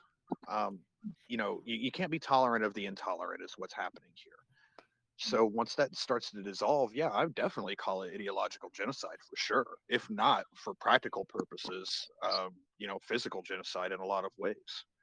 I mean, when you discourage certain people to stop having children in pursuit of their career for global homo to become, 80-hour a week slaves to some sort of corporate overlords and conglomerates, I mean, the result's all the same, isn't it? Yeah, that's true. And I mean, they also mentioned that the deliberate infliction, so I guess there has to be that intent element, and it's the deliberate infliction of physical destruction in whole or in part.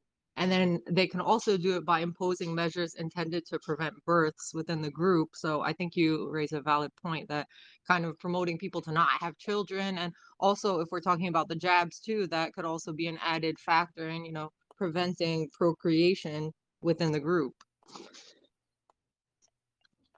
Well, particularly when our new guests aren't required to have jibber jabbers, but yet the citizenry is. There was a meme I saw the other day where the there's some background there, where the what do you call it, the Border Patrol has to have it, but then the people coming in don't, and they're going to be firing people from the Border Patrol who don't have it. Just that irony. Yeah. And knowing the procreation of the new arrivees. Kind of Yeah, or even lend some just credence there to replacement theory. I'm sorry, go ahead, Doc. go ahead, bro. Oh no, it's just a one-off comment. Yeah, it kind of lends some credence to the whole replacement theory thing, doesn't it? For Yeah. sure.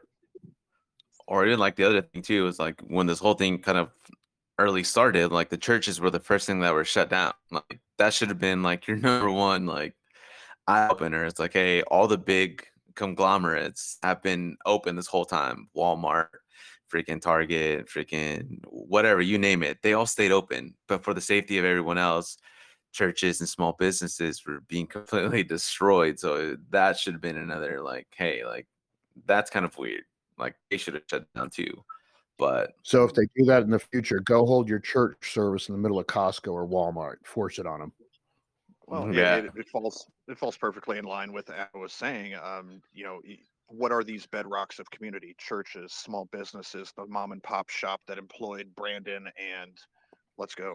But Jimmy, when you guys were 15 bagging groceries, those small mom and pop shops they're gone. They're decimated. Hundreds of thousands of small businesses, churches, whatever, what have you, have disappeared, never to come back again. And these people will be wrestling with that debt for the rest of their lives over what's happened in the past couple of years.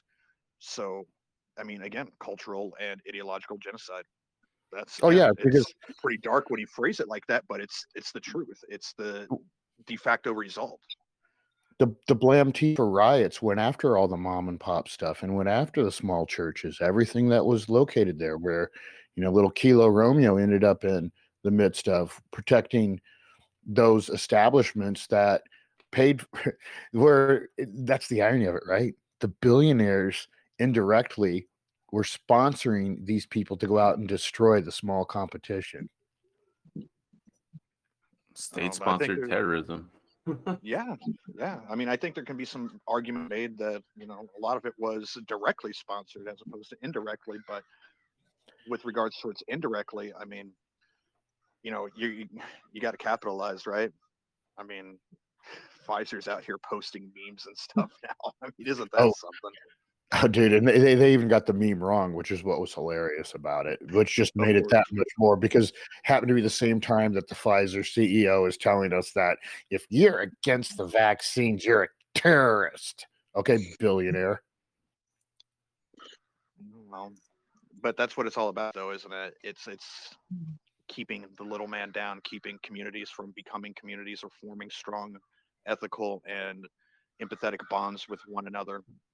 It's about shuttering discussion and the actual idea of what science as a methodology, not as a monolithic scientism in terms of worship, is what that is.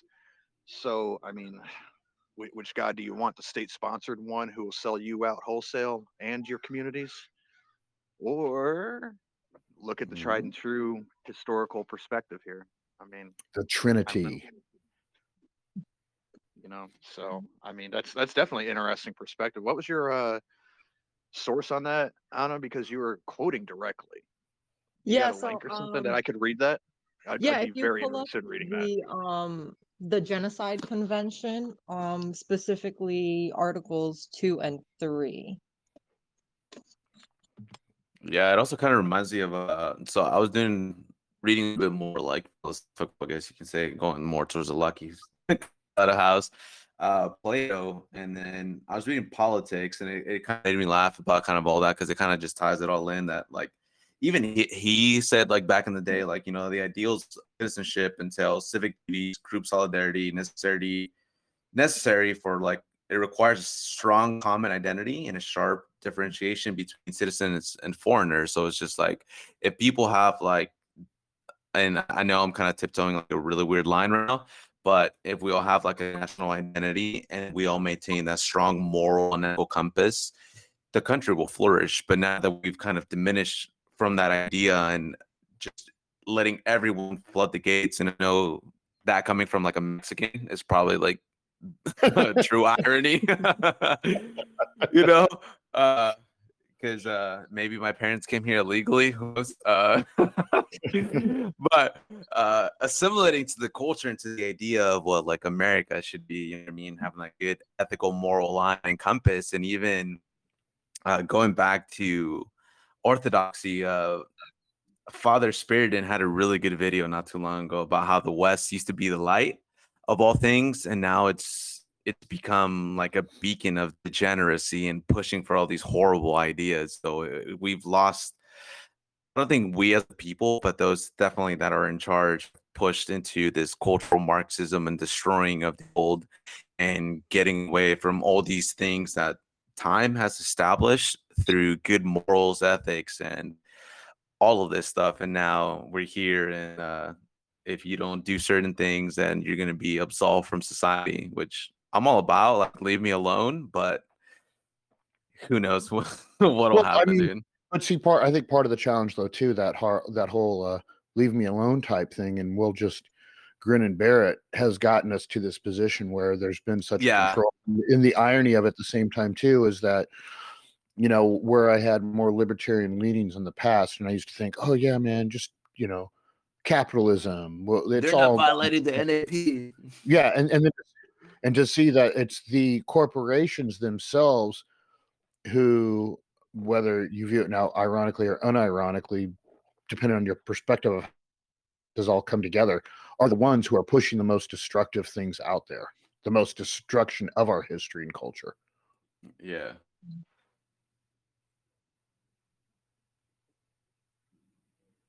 they're all in cahoots together, bro.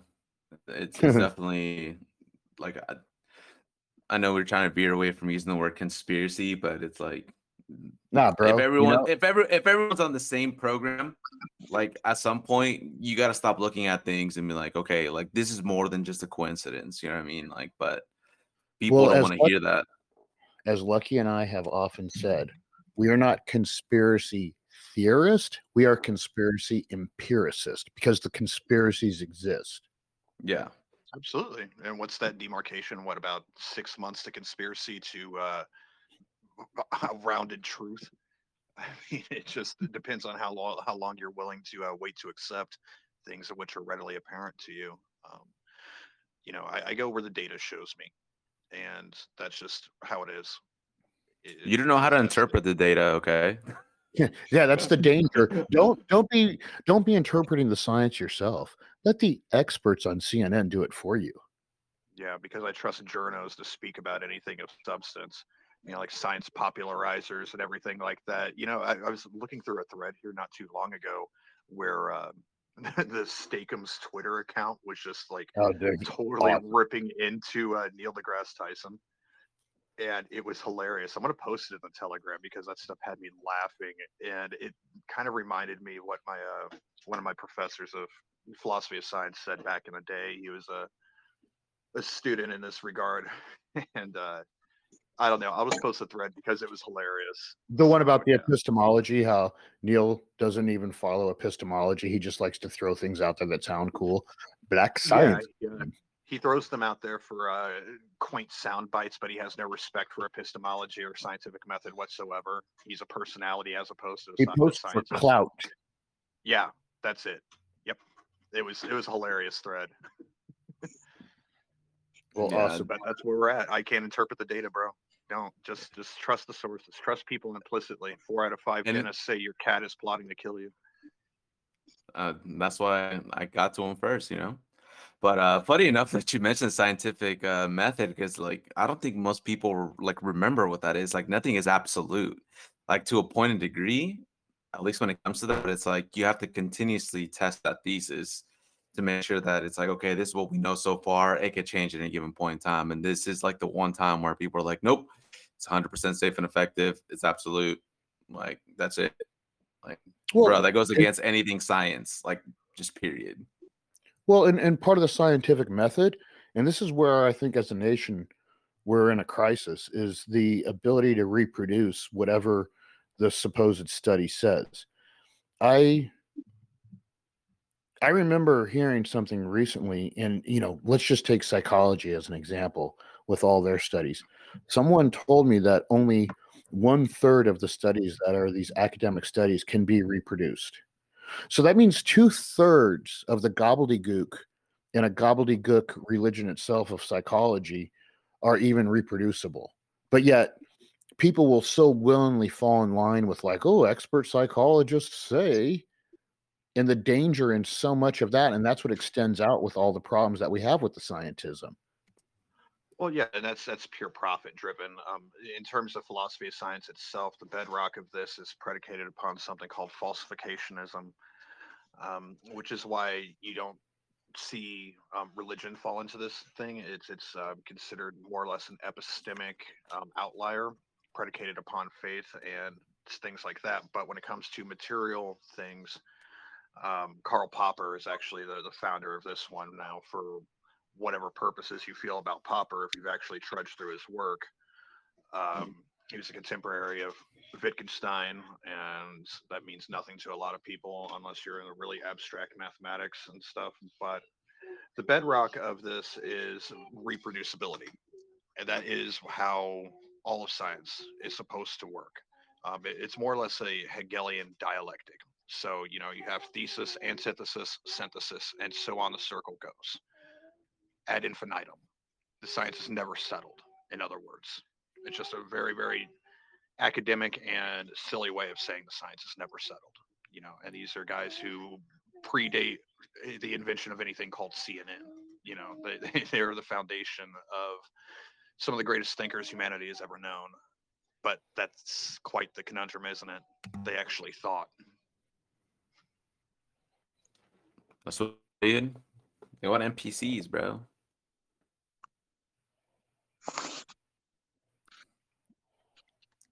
It's wild, man. Like now, like they don't want people thinking. It's kind of sad, but I'm glad that we at least we all have something to look forward to when it comes to like religion that gives that good basis. Always going back full circle, you know what I mean? It hasn't changed since Jesus Christ was around, and now, you know, even as things continue to get worse, you know, we at least have a guiding light to reinforce our beliefs. Well, and you know, and that too. This was a discussion about a week and a half ago. We got involved with Lucky and I on our Wednesday night, and the concept of the logos, because in John, in the gospel, Mhm. and it talks about how in the beginning was the word. So in English, the word, what does that mean? But in the Greek that it was written in, the logos, the logos is the truth. That's the wisdom. And so it is the word of God, but it's the truth that's coming from God, and it's the wisdom that's coming from God, and it's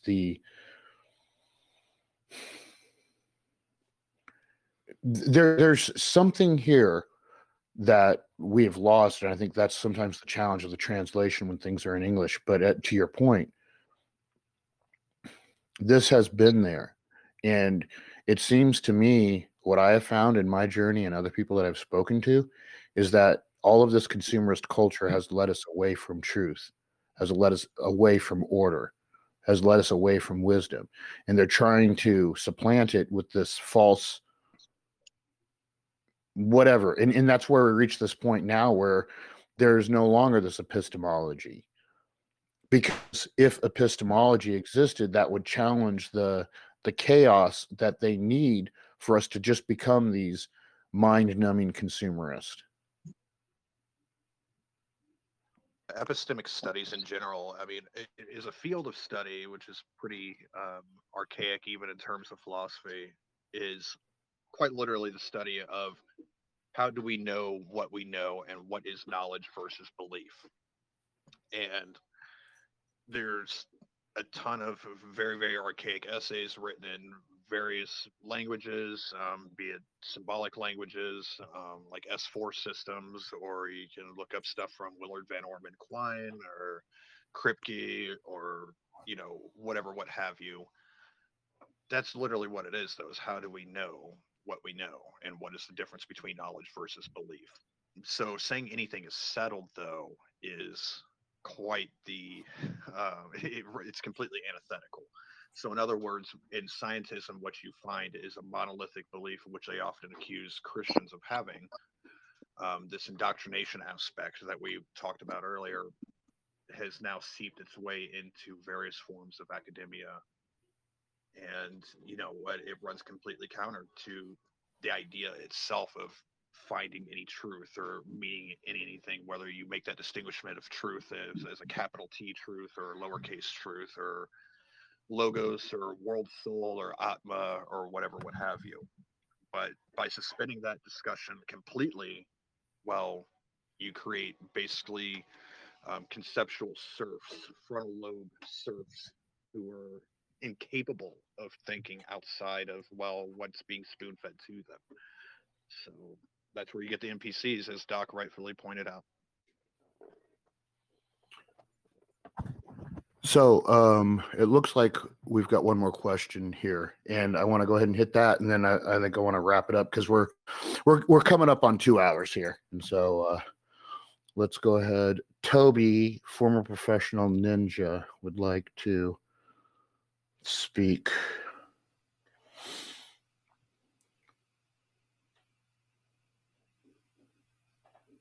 You're gonna have to unmute yourself, Toby. So yeah, just following up on the epistemology thing. It for the longest time was JTB, kind of justified true belief. But then, you know, if people just accepted that you'd be stuck in that. But I think it was 70s or 80s. So back from the Greeks all the way until this time, JTB equals knowledge. But I forget the guy's name, Spencer maybe, kind of came out with the paper kind of showing that you could come up with instances where that wasn't necessarily the case as far as knowledge, but just kind of, I don't know, throwing that out there as far as, taking people's word for what is what and should be set in stone as opposed to always the scientific method questioning shit. I don't know if I No, you're good. Lucky, what do you say to that? got that Lucky, across very well. no, I understand what you're saying, but Lucky's the guy with the philosophy degree, so I'd rather him speak to that. Oh, sorry. I was kids running around Saturday morning stuff, I didn't actually hear most of that, and I apologize. Just go ahead and restate what you were saying. Oh, no worries. Just kind of talking about following up what you were talking about with epistemology, for the longest time, justified true belief equaled knowledge. But I forget the guy's name. I think it was 70s or 80s, came out with a paper, real short paper, with the instances of where that wouldn't necessarily be the case. But just kind of, again, following up what you were talking about, people accepting something as, this is the science, this is what is what, instead of kind of questioning stuff when something just seems illogical. Okay, So, yeah. Justified again, true belief, JTB. The idea being is that this is where you get that demarcation between what is faith-based and what is epistemic-based. In other words, materialism versus what you experience subjectively. To that end, you right. kind of run into some problems about what is considered justified. You get into a lot of really quaint arguments about solipsism. In other words, I can't prove that anybody else exists. I only perceive the world through my own two eyes. And this is kind of a weird, muddied area of epistemology. It's really weird that you brought It's that like up. the Wow. Cartesian kind of thing. I wouldn't go so far as calling it Cartesian mind-body duality, but maybe some like some thought experiments like brain in a vat. That's kind of where you get solipsism from, that you could hypothetically be a brain in a vat and have no knowledge of the outside world in any meaningful sense. So that constitutes what is meaning. Is it what I perceive? It's what I can touch, taste, smell. Is it my emotions or, the concept of love? People say they want to find love, but it's a concept, it's a subjective feeling. Do you reify it? Thingify it, in other words. Do you lift a rock or find the right person and you find love? So that whole justified true belief concept has come under a lot of fire, just rightfully so, for a long time, because it's a matter of what constitutes justification in a sense. So are you talking about a mathematical tautology in terms of operators, like 2 + 2 necessarily equaling 4? It's a very convoluted set of epistemology, dude. I mean, that's wow. Wow, I'm just surprised because I have not thought about that in a long time. But playing upon that kind of muddying the waters of what constitutes factual knowledge and data has kind of gotten us to a point now where you've got these schools of philosophy where deconstructionalism and post-structuralism or post-structuralism exist. In other words, that there is not an objective truth that cannot be defined anyway, and that's kind of seeped its way into mathematics as well. You see in some more fringe academic circles, which is very, very strange to me. Stuff and... Right. Even though that mathematics are determined by their operators, the definitions of their operators, I don't know why you would, take that kind of mentality, that Derrida-inspired nonsense into mathematics. But yeah, justified true belief. Right. Again, it comes down to what is justified. So yeah, I don't really see a lot of stock in that. I never placed much stock in that theory. I always read it as a bad interpretation of Kripke or Willard Van Orman Quine. So yeah, unless you want me to ramble for about 3 hours about this, I'll have to shut up now. Cool. All right, man. Appreciate all the questions and everything there from everyone. I think that's been kind of one of the things that we didn't do early on with these podcasts, but now we're doing them live and such like that. It's good to have the interaction with everyone. So appreciate that participation. And we've now surpassed, I think, 2 hours here that we've been live. So Yeah. yes, I will turn to, you know what? I want to do something here. Let's do something a little bit just to expose ourselves a little bit to the audience, something a little unexpected. Don't make it So, weird, guys, brother. now let's go. Let's dive in. Lucky, Yes. give me your top 5 albums all time, and it can be anything, man. It can be even some Shostakovich if you want. Top 5 albums. King's X, Faith, Hope, Love, Motorhead's, Inferno, Thin Lizzy, Vagabonds of the Western World. Man, probably UFO Mechanics, and oh man, I don't know. This is tough, dude. This is tough. So much great music out there. I know it's always hard because I think when you're talking about something like this, and especially when I caught you off guard like this, it's a gut kind of thing. To round out 5, then I would I don't know. I'm just trying to think of stuff that had a huge impact on me when I first heard it. Probably Joe Satriani's Surfing with the Alien. Yeah. I just went for impact, like things that made my hair raise the first time that I heard them. Miguelito Machete.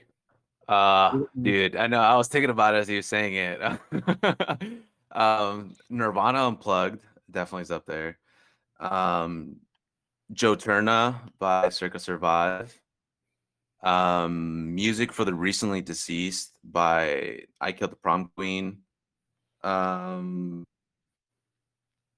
Definitely Under Oath album, but I would say Define the Great Line for me. And then I don't know. I'd have to say one of the earlier Bring Me the Horizons because I was like a young little, deviant back in the day.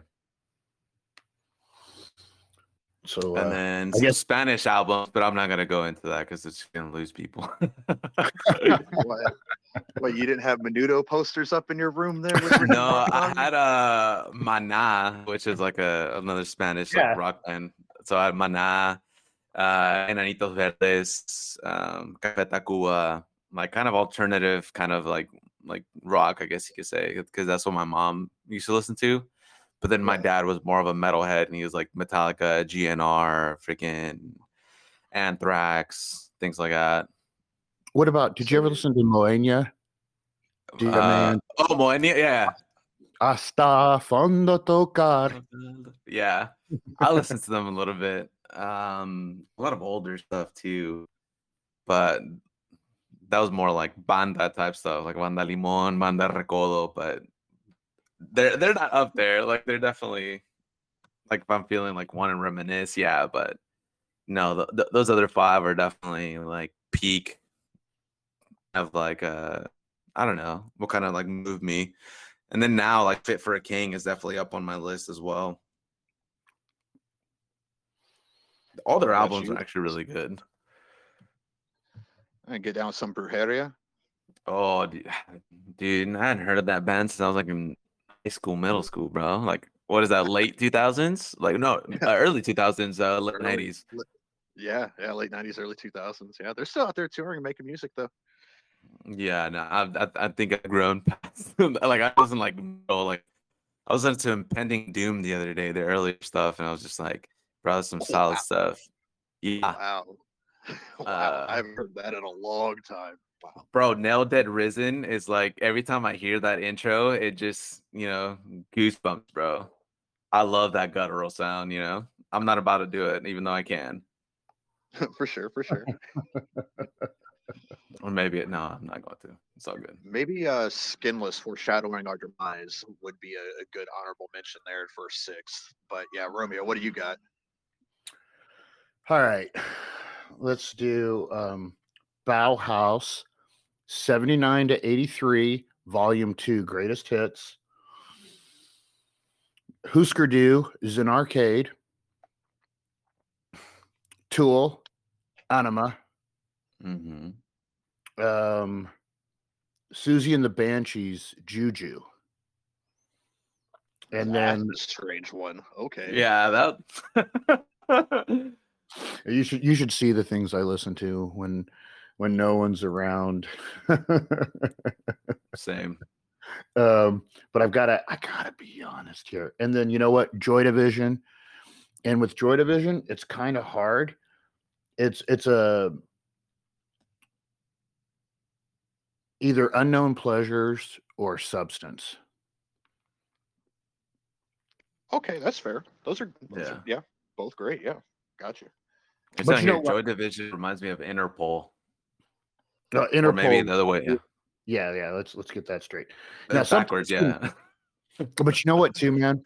I'm gonna throw in a 5A. I'm gonna do Public Image Limited. It's the generic album where it was cassette, or if it was a CD, it was CD, or if it was an album, it was album. Now, the reason why I thought of this too as well, and why this is so important, I named that album the Susie and the Banshees Juju, and why I like that so much is the guitar work on there. The guitarist on that album was the guitarist on that Public Image Limited album. And that was a guy, he ended up passing, I think, early 2000s or late 90s. Amazing guitarist. And if you listen to those albums, just listen to the layering of the guitar on there. That's what made that Susie and the Banshees album what it was. Yeah, I don't know. Just getting put on the spot like that for a top five. I mean, I don't know. I could span death metal, punk. I could talk about X or the Slugfuckers or Joy Division or whatever. I mean, I can talk about At the Gates or Thin Lizzy, UFO, Tigers of Pantang. It's just Crass. even Dying Fetus. That kind of stuff. I mean, it's just there's so much out there. And I think when it comes to guitars, though, Eric Gale's band for sure. Steve Vai, Joe Satriani, Yngwie Malmsteen, those kinds of guys, are just virtuosos. Gary Moore, who played with Thin Lizzy as well. He was just an artist. Brian Robertson, who also played with Thin Lizzy. Yeah, there's just so many good people out there. And you know who I didn't even name, and I think about this now too, man. A group that means a lot to me, especially like background music and stuff. Massive Attack. Yeah. The Mezzanine album is something incredible. And even recently as 2010, they had Heligoland or however you want to say it. But that's some good, solid mood background music as well. And then they had on Mezzanine, that's the song that was in that stupid doctor TV show that everybody watched with the British dude that was playing in America. House? Yeah. So that was. I love House, bro. No, I mean House was pretty funny. Yeah. House was pretty funny and stuff like that. But I'm just, that music that they did, that was off of the Mezzanine album, and that was the woman who was the lead singer of the Cocteau Twins. And the Cocteau Twins, that's some 4AD music, which Bauhaus was on. Dead Can Dance, some really good music there. Yeah, no, I can see it. You guys are into weird stuff. I don't even know if I can hang out with you guys anymore. You and me'd probably get along. Like mine's like a mixture because like even then like I was big on the Mars Volta at one given point in time too. Like that was just that's when I was writing probably the most. Like I used to like smoke weed and like just write a whole lot because I used to like sing and scream for a band. So yeah, that was that was an interesting time. I feel you. Then you'd probably dig that new Hypocrisy stuff that's been coming out. Good old Swedes. Yeah. I know I've posted some of it up in the Telegram and stuff, but I'm a big fan of that. Okay, but you Mars Volta, but how'd you feel about At the Drive-In? Dude, Oh, when they no. first came out, yes. Now, But Dude. that first At the Drive-In album with the One Armed Scissor Brigade mhm. and Arc Arsenal, Patterns Against User, that stuff, that was some solid stuff when it first Yeah. came out. With Everybody- my all old the- band, we used to cover One Arm Scissor. Really? Yeah. Did you all sing the- it? Yeah. And then my no, I got guitarist, it. my buddy Mario, used to it took him forever, but I always try to convince him to do the screaming part because, like, bro, I can't do both. Like, it's such a short period of time that, like, but he was always so self-conscious about it. And I'm just like, bro, like, you're not doing much. Like, I'm doing like the horror deal. But this was like 2007.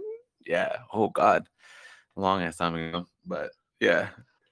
It seemed like a lot of those guys who were like Fugazi really enjoyed that early At the Drive-In stuff, and it just Yeah. never hit the spot for me. I mean, that was like late '90s, early 2000s. It didn't do it for me, man. I was like, I don't know. I was off on that death metal kick. I listened to a lot of Cannibal Corpse and Did you like Sepultura. Waiting Room? Did you like Waiting Room by Fugazi? Not really, dude. Really? I am a patient boy. What about Minor Threat? Minor Threat, I can mess Minor with that Threat. for sure. Yeah. Yeah, Ian McKay, Yeah. because I mean that was him later. Yeah. I like Minor Threat. It just Fugazi, I don't know. I mean, there's one thing I do got to say for Fugazi though. They always insisted whenever they played live shows, they only sold their tickets for $5. Oh, dude. Didn't matter. Yeah, dude. They that was one of the solid things about them, and they'd play some of the weirdest joints too, just to accomplish that. Right. Yeah, they played down there and in Kansas City quite a bit. A place that was called the Riot Room and Beaumont Club. Riot Room, both those places are gone now, but yeah, it was interesting for sure. I mean, they put on a hell of a live show. I can't argue that. Besides, for $5, yeah, of course I'm gonna go. But yeah, Minor Threat, yeah, definitely. And I love that bass line though, from the opening of Waiting Room. Do do do do do do do do do. That was a good lead in. Sure. Well, you know what, man?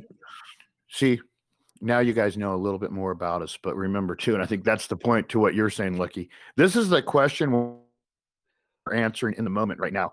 It's probably based on a lot of what we're listening to recently, and you ask me tomorrow or a week from now, it's probably going to be a different list.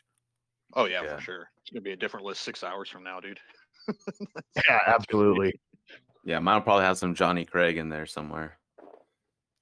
I thought you were going to say Johnny Cash for a second when I heard that. Oh, I mean, Cash too. Yeah. Probably go with some Hank Williams or Hank the Second today. Well, Hank the Third even. I go with Oh, all the dude, Hanks. Hank the Third. See, now Oh, you yeah. guys are going into like Cash. Like for me, like that's kind of my line. You like Oh, dude, Cash? I got- man? Yeah. I got to You send like- you some stuff from Hank the Third, man. You'd love it, Doug.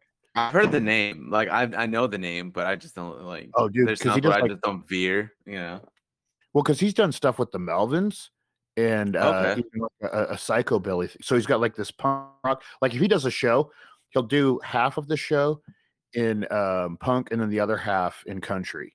It's kind of an interesting mix that he's got going on. Actually, Yeah, who else was it's, doing that recently? The dude lot from of yeah, A lot of bluegrass stuff in there too with Hank the Third and a lot of psychobilly Yeah. stuff. Yeah, for sure. the guy from Tiger Army. He just did like a country album not so long ago. Someone was telling me about it. I gotta listen to that. You guys listen to them? Not really. I haven't heard much. I can't say that I'm well informed in that regard, but I Oh. know I got to get Shoot involved me a with it link. soon. Shoot me a link, bro. Okay, I will. But what were you saying about Johnny Cash? Oh no, I wasn't saying anything. Like that's like I know it's like I like Cash, but then like with like country, I'm still like I can listen to it, but I'm not gonna go out looking for it. You know what I mean? So if it was Cash, would it be like the early Cash or would it be like the recent stuff that he did? A little bit of everything. You know what I mean? Yeah, I got Gospel you. I feel Cash is good, man. I mean, Yeah. of course, it's just, I don't know. Some of my favorite musicians, those guys were higher than Draft Coochie on the Moon when they were writing some of their best work, So it's like, kind of take the Bill Hicks approach on that. Bro, some would say in the early days of PBS was when we did our best work, and we had those substances in our system when we were doing that. Yeah, Yeah. probably. I would even argue that myself. So. That's why, like, even more like recently, like with like music, like there's a lot that I still kind of listen to, but I'm trying to, I don't know, like be a little more strict with who and what I listen to kind of like, I still appreciate a lot of the old music just because it helped me get through like a lot. But then I try to, it's like, okay, what's gonna help me out like mentally and emotionally? You know what I mean? Like I can't be listening to the Sure. old metal and like screamo because I wasn't so big on the emo phase. I'll admit it. I don't care. LPF is big into that stuff too. You and LPF. I was a when- scene kid, dude, but yeah, back in the day. But yeah, now I'm trying to like clean up my playlist, and there's still stuff I kind of have on there, but I try to veer more towards that way. Like I just started listening to Well- Sleeping Giant again, so to kind of like clean Well, I things up, you know.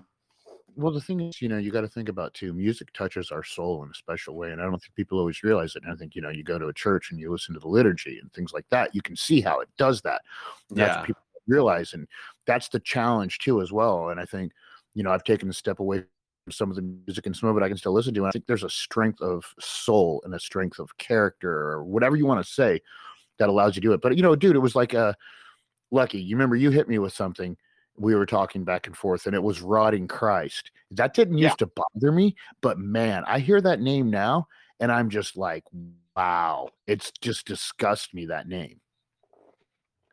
Qualified musicians. The lead singer Sakis actually tried to fuck my ex-girlfriend at a show. It was hilarious. Yeah, some Gigi Allen type of stuff there, huh? Oh, man. no. No, I'm Nobody just playing. I'm compares it playing. to Gigi Allen. I mean, then again, Gigi Allen seems extreme, whenever if you were listening to like Newfound Glory or crying while listening to like AFI's Days of the Phoenix or something like that, Mm, which I'm sure you still really enjoy. But, yeah. In fact, when I get off here, that's what I'm going to go listen to. I'm gonna go cry to some Bayside, bro. That's what I'm gonna do. Right. Oh man. Well, yeah, I Well, gotta get then, up off here soon myself, brother. Yeah. Let's wind this down, because it was, as tends to be with me at times, more impromptu, and I'm going to try to get better, especially now that I've invested in a real microphone. How did it sound to you, Lucky? Sounds good on my end. I mean, I'm still sitting over here on my broke roofer phone, because I break like 8 phones a year at least. Yeah, So it sounds good on my end though. Yeah, that sounds on. good, dude. cool. All right, man. Well, this has been, I don't know, is this 97? I think this is PBF Podcast 97. I'm so bad about that now. So anyway, No, I think we're above 100 now, dude. We're like yeah, we're not above 100, 100. bro. No, There we we're go. not that high. No, we're not. Guarantee you we haven't hit So, 100 someone yet. message them and fact checked them. No, dude. You know what? Oh, wait, okay. Let's, before we go, I will tell you exactly, since Yeah, it's 97 because the last Yeah, one it you titled 96. Yeah. yeah. Come on, Okay, Lex. well, then fine. I don't know. I'm retarded, man. Don't mind me. You are, but we both are, and that's why we I'm- love you. I'm I kinda love retarded. you. Right. Awesome. Hey guys. All right. We thank everyone for tuning in to the PBF DD Saturday. Thanks for all the questions too, as well, everyone. Appreciate you guys listening, and got more things coming as I outlined here. So keep your eyes and ears open for that. This is, go ahead and sign off, everyone. This is Machete or Disgruntled Docs. Stay blessed, family. Hey, it's your boy Lucky out here doing nothing but being cold and talking to you fools. Hopefully you tune in again. Right on. And this is Romeo 1 Oscar, the PBF podcast number 97. And we are out.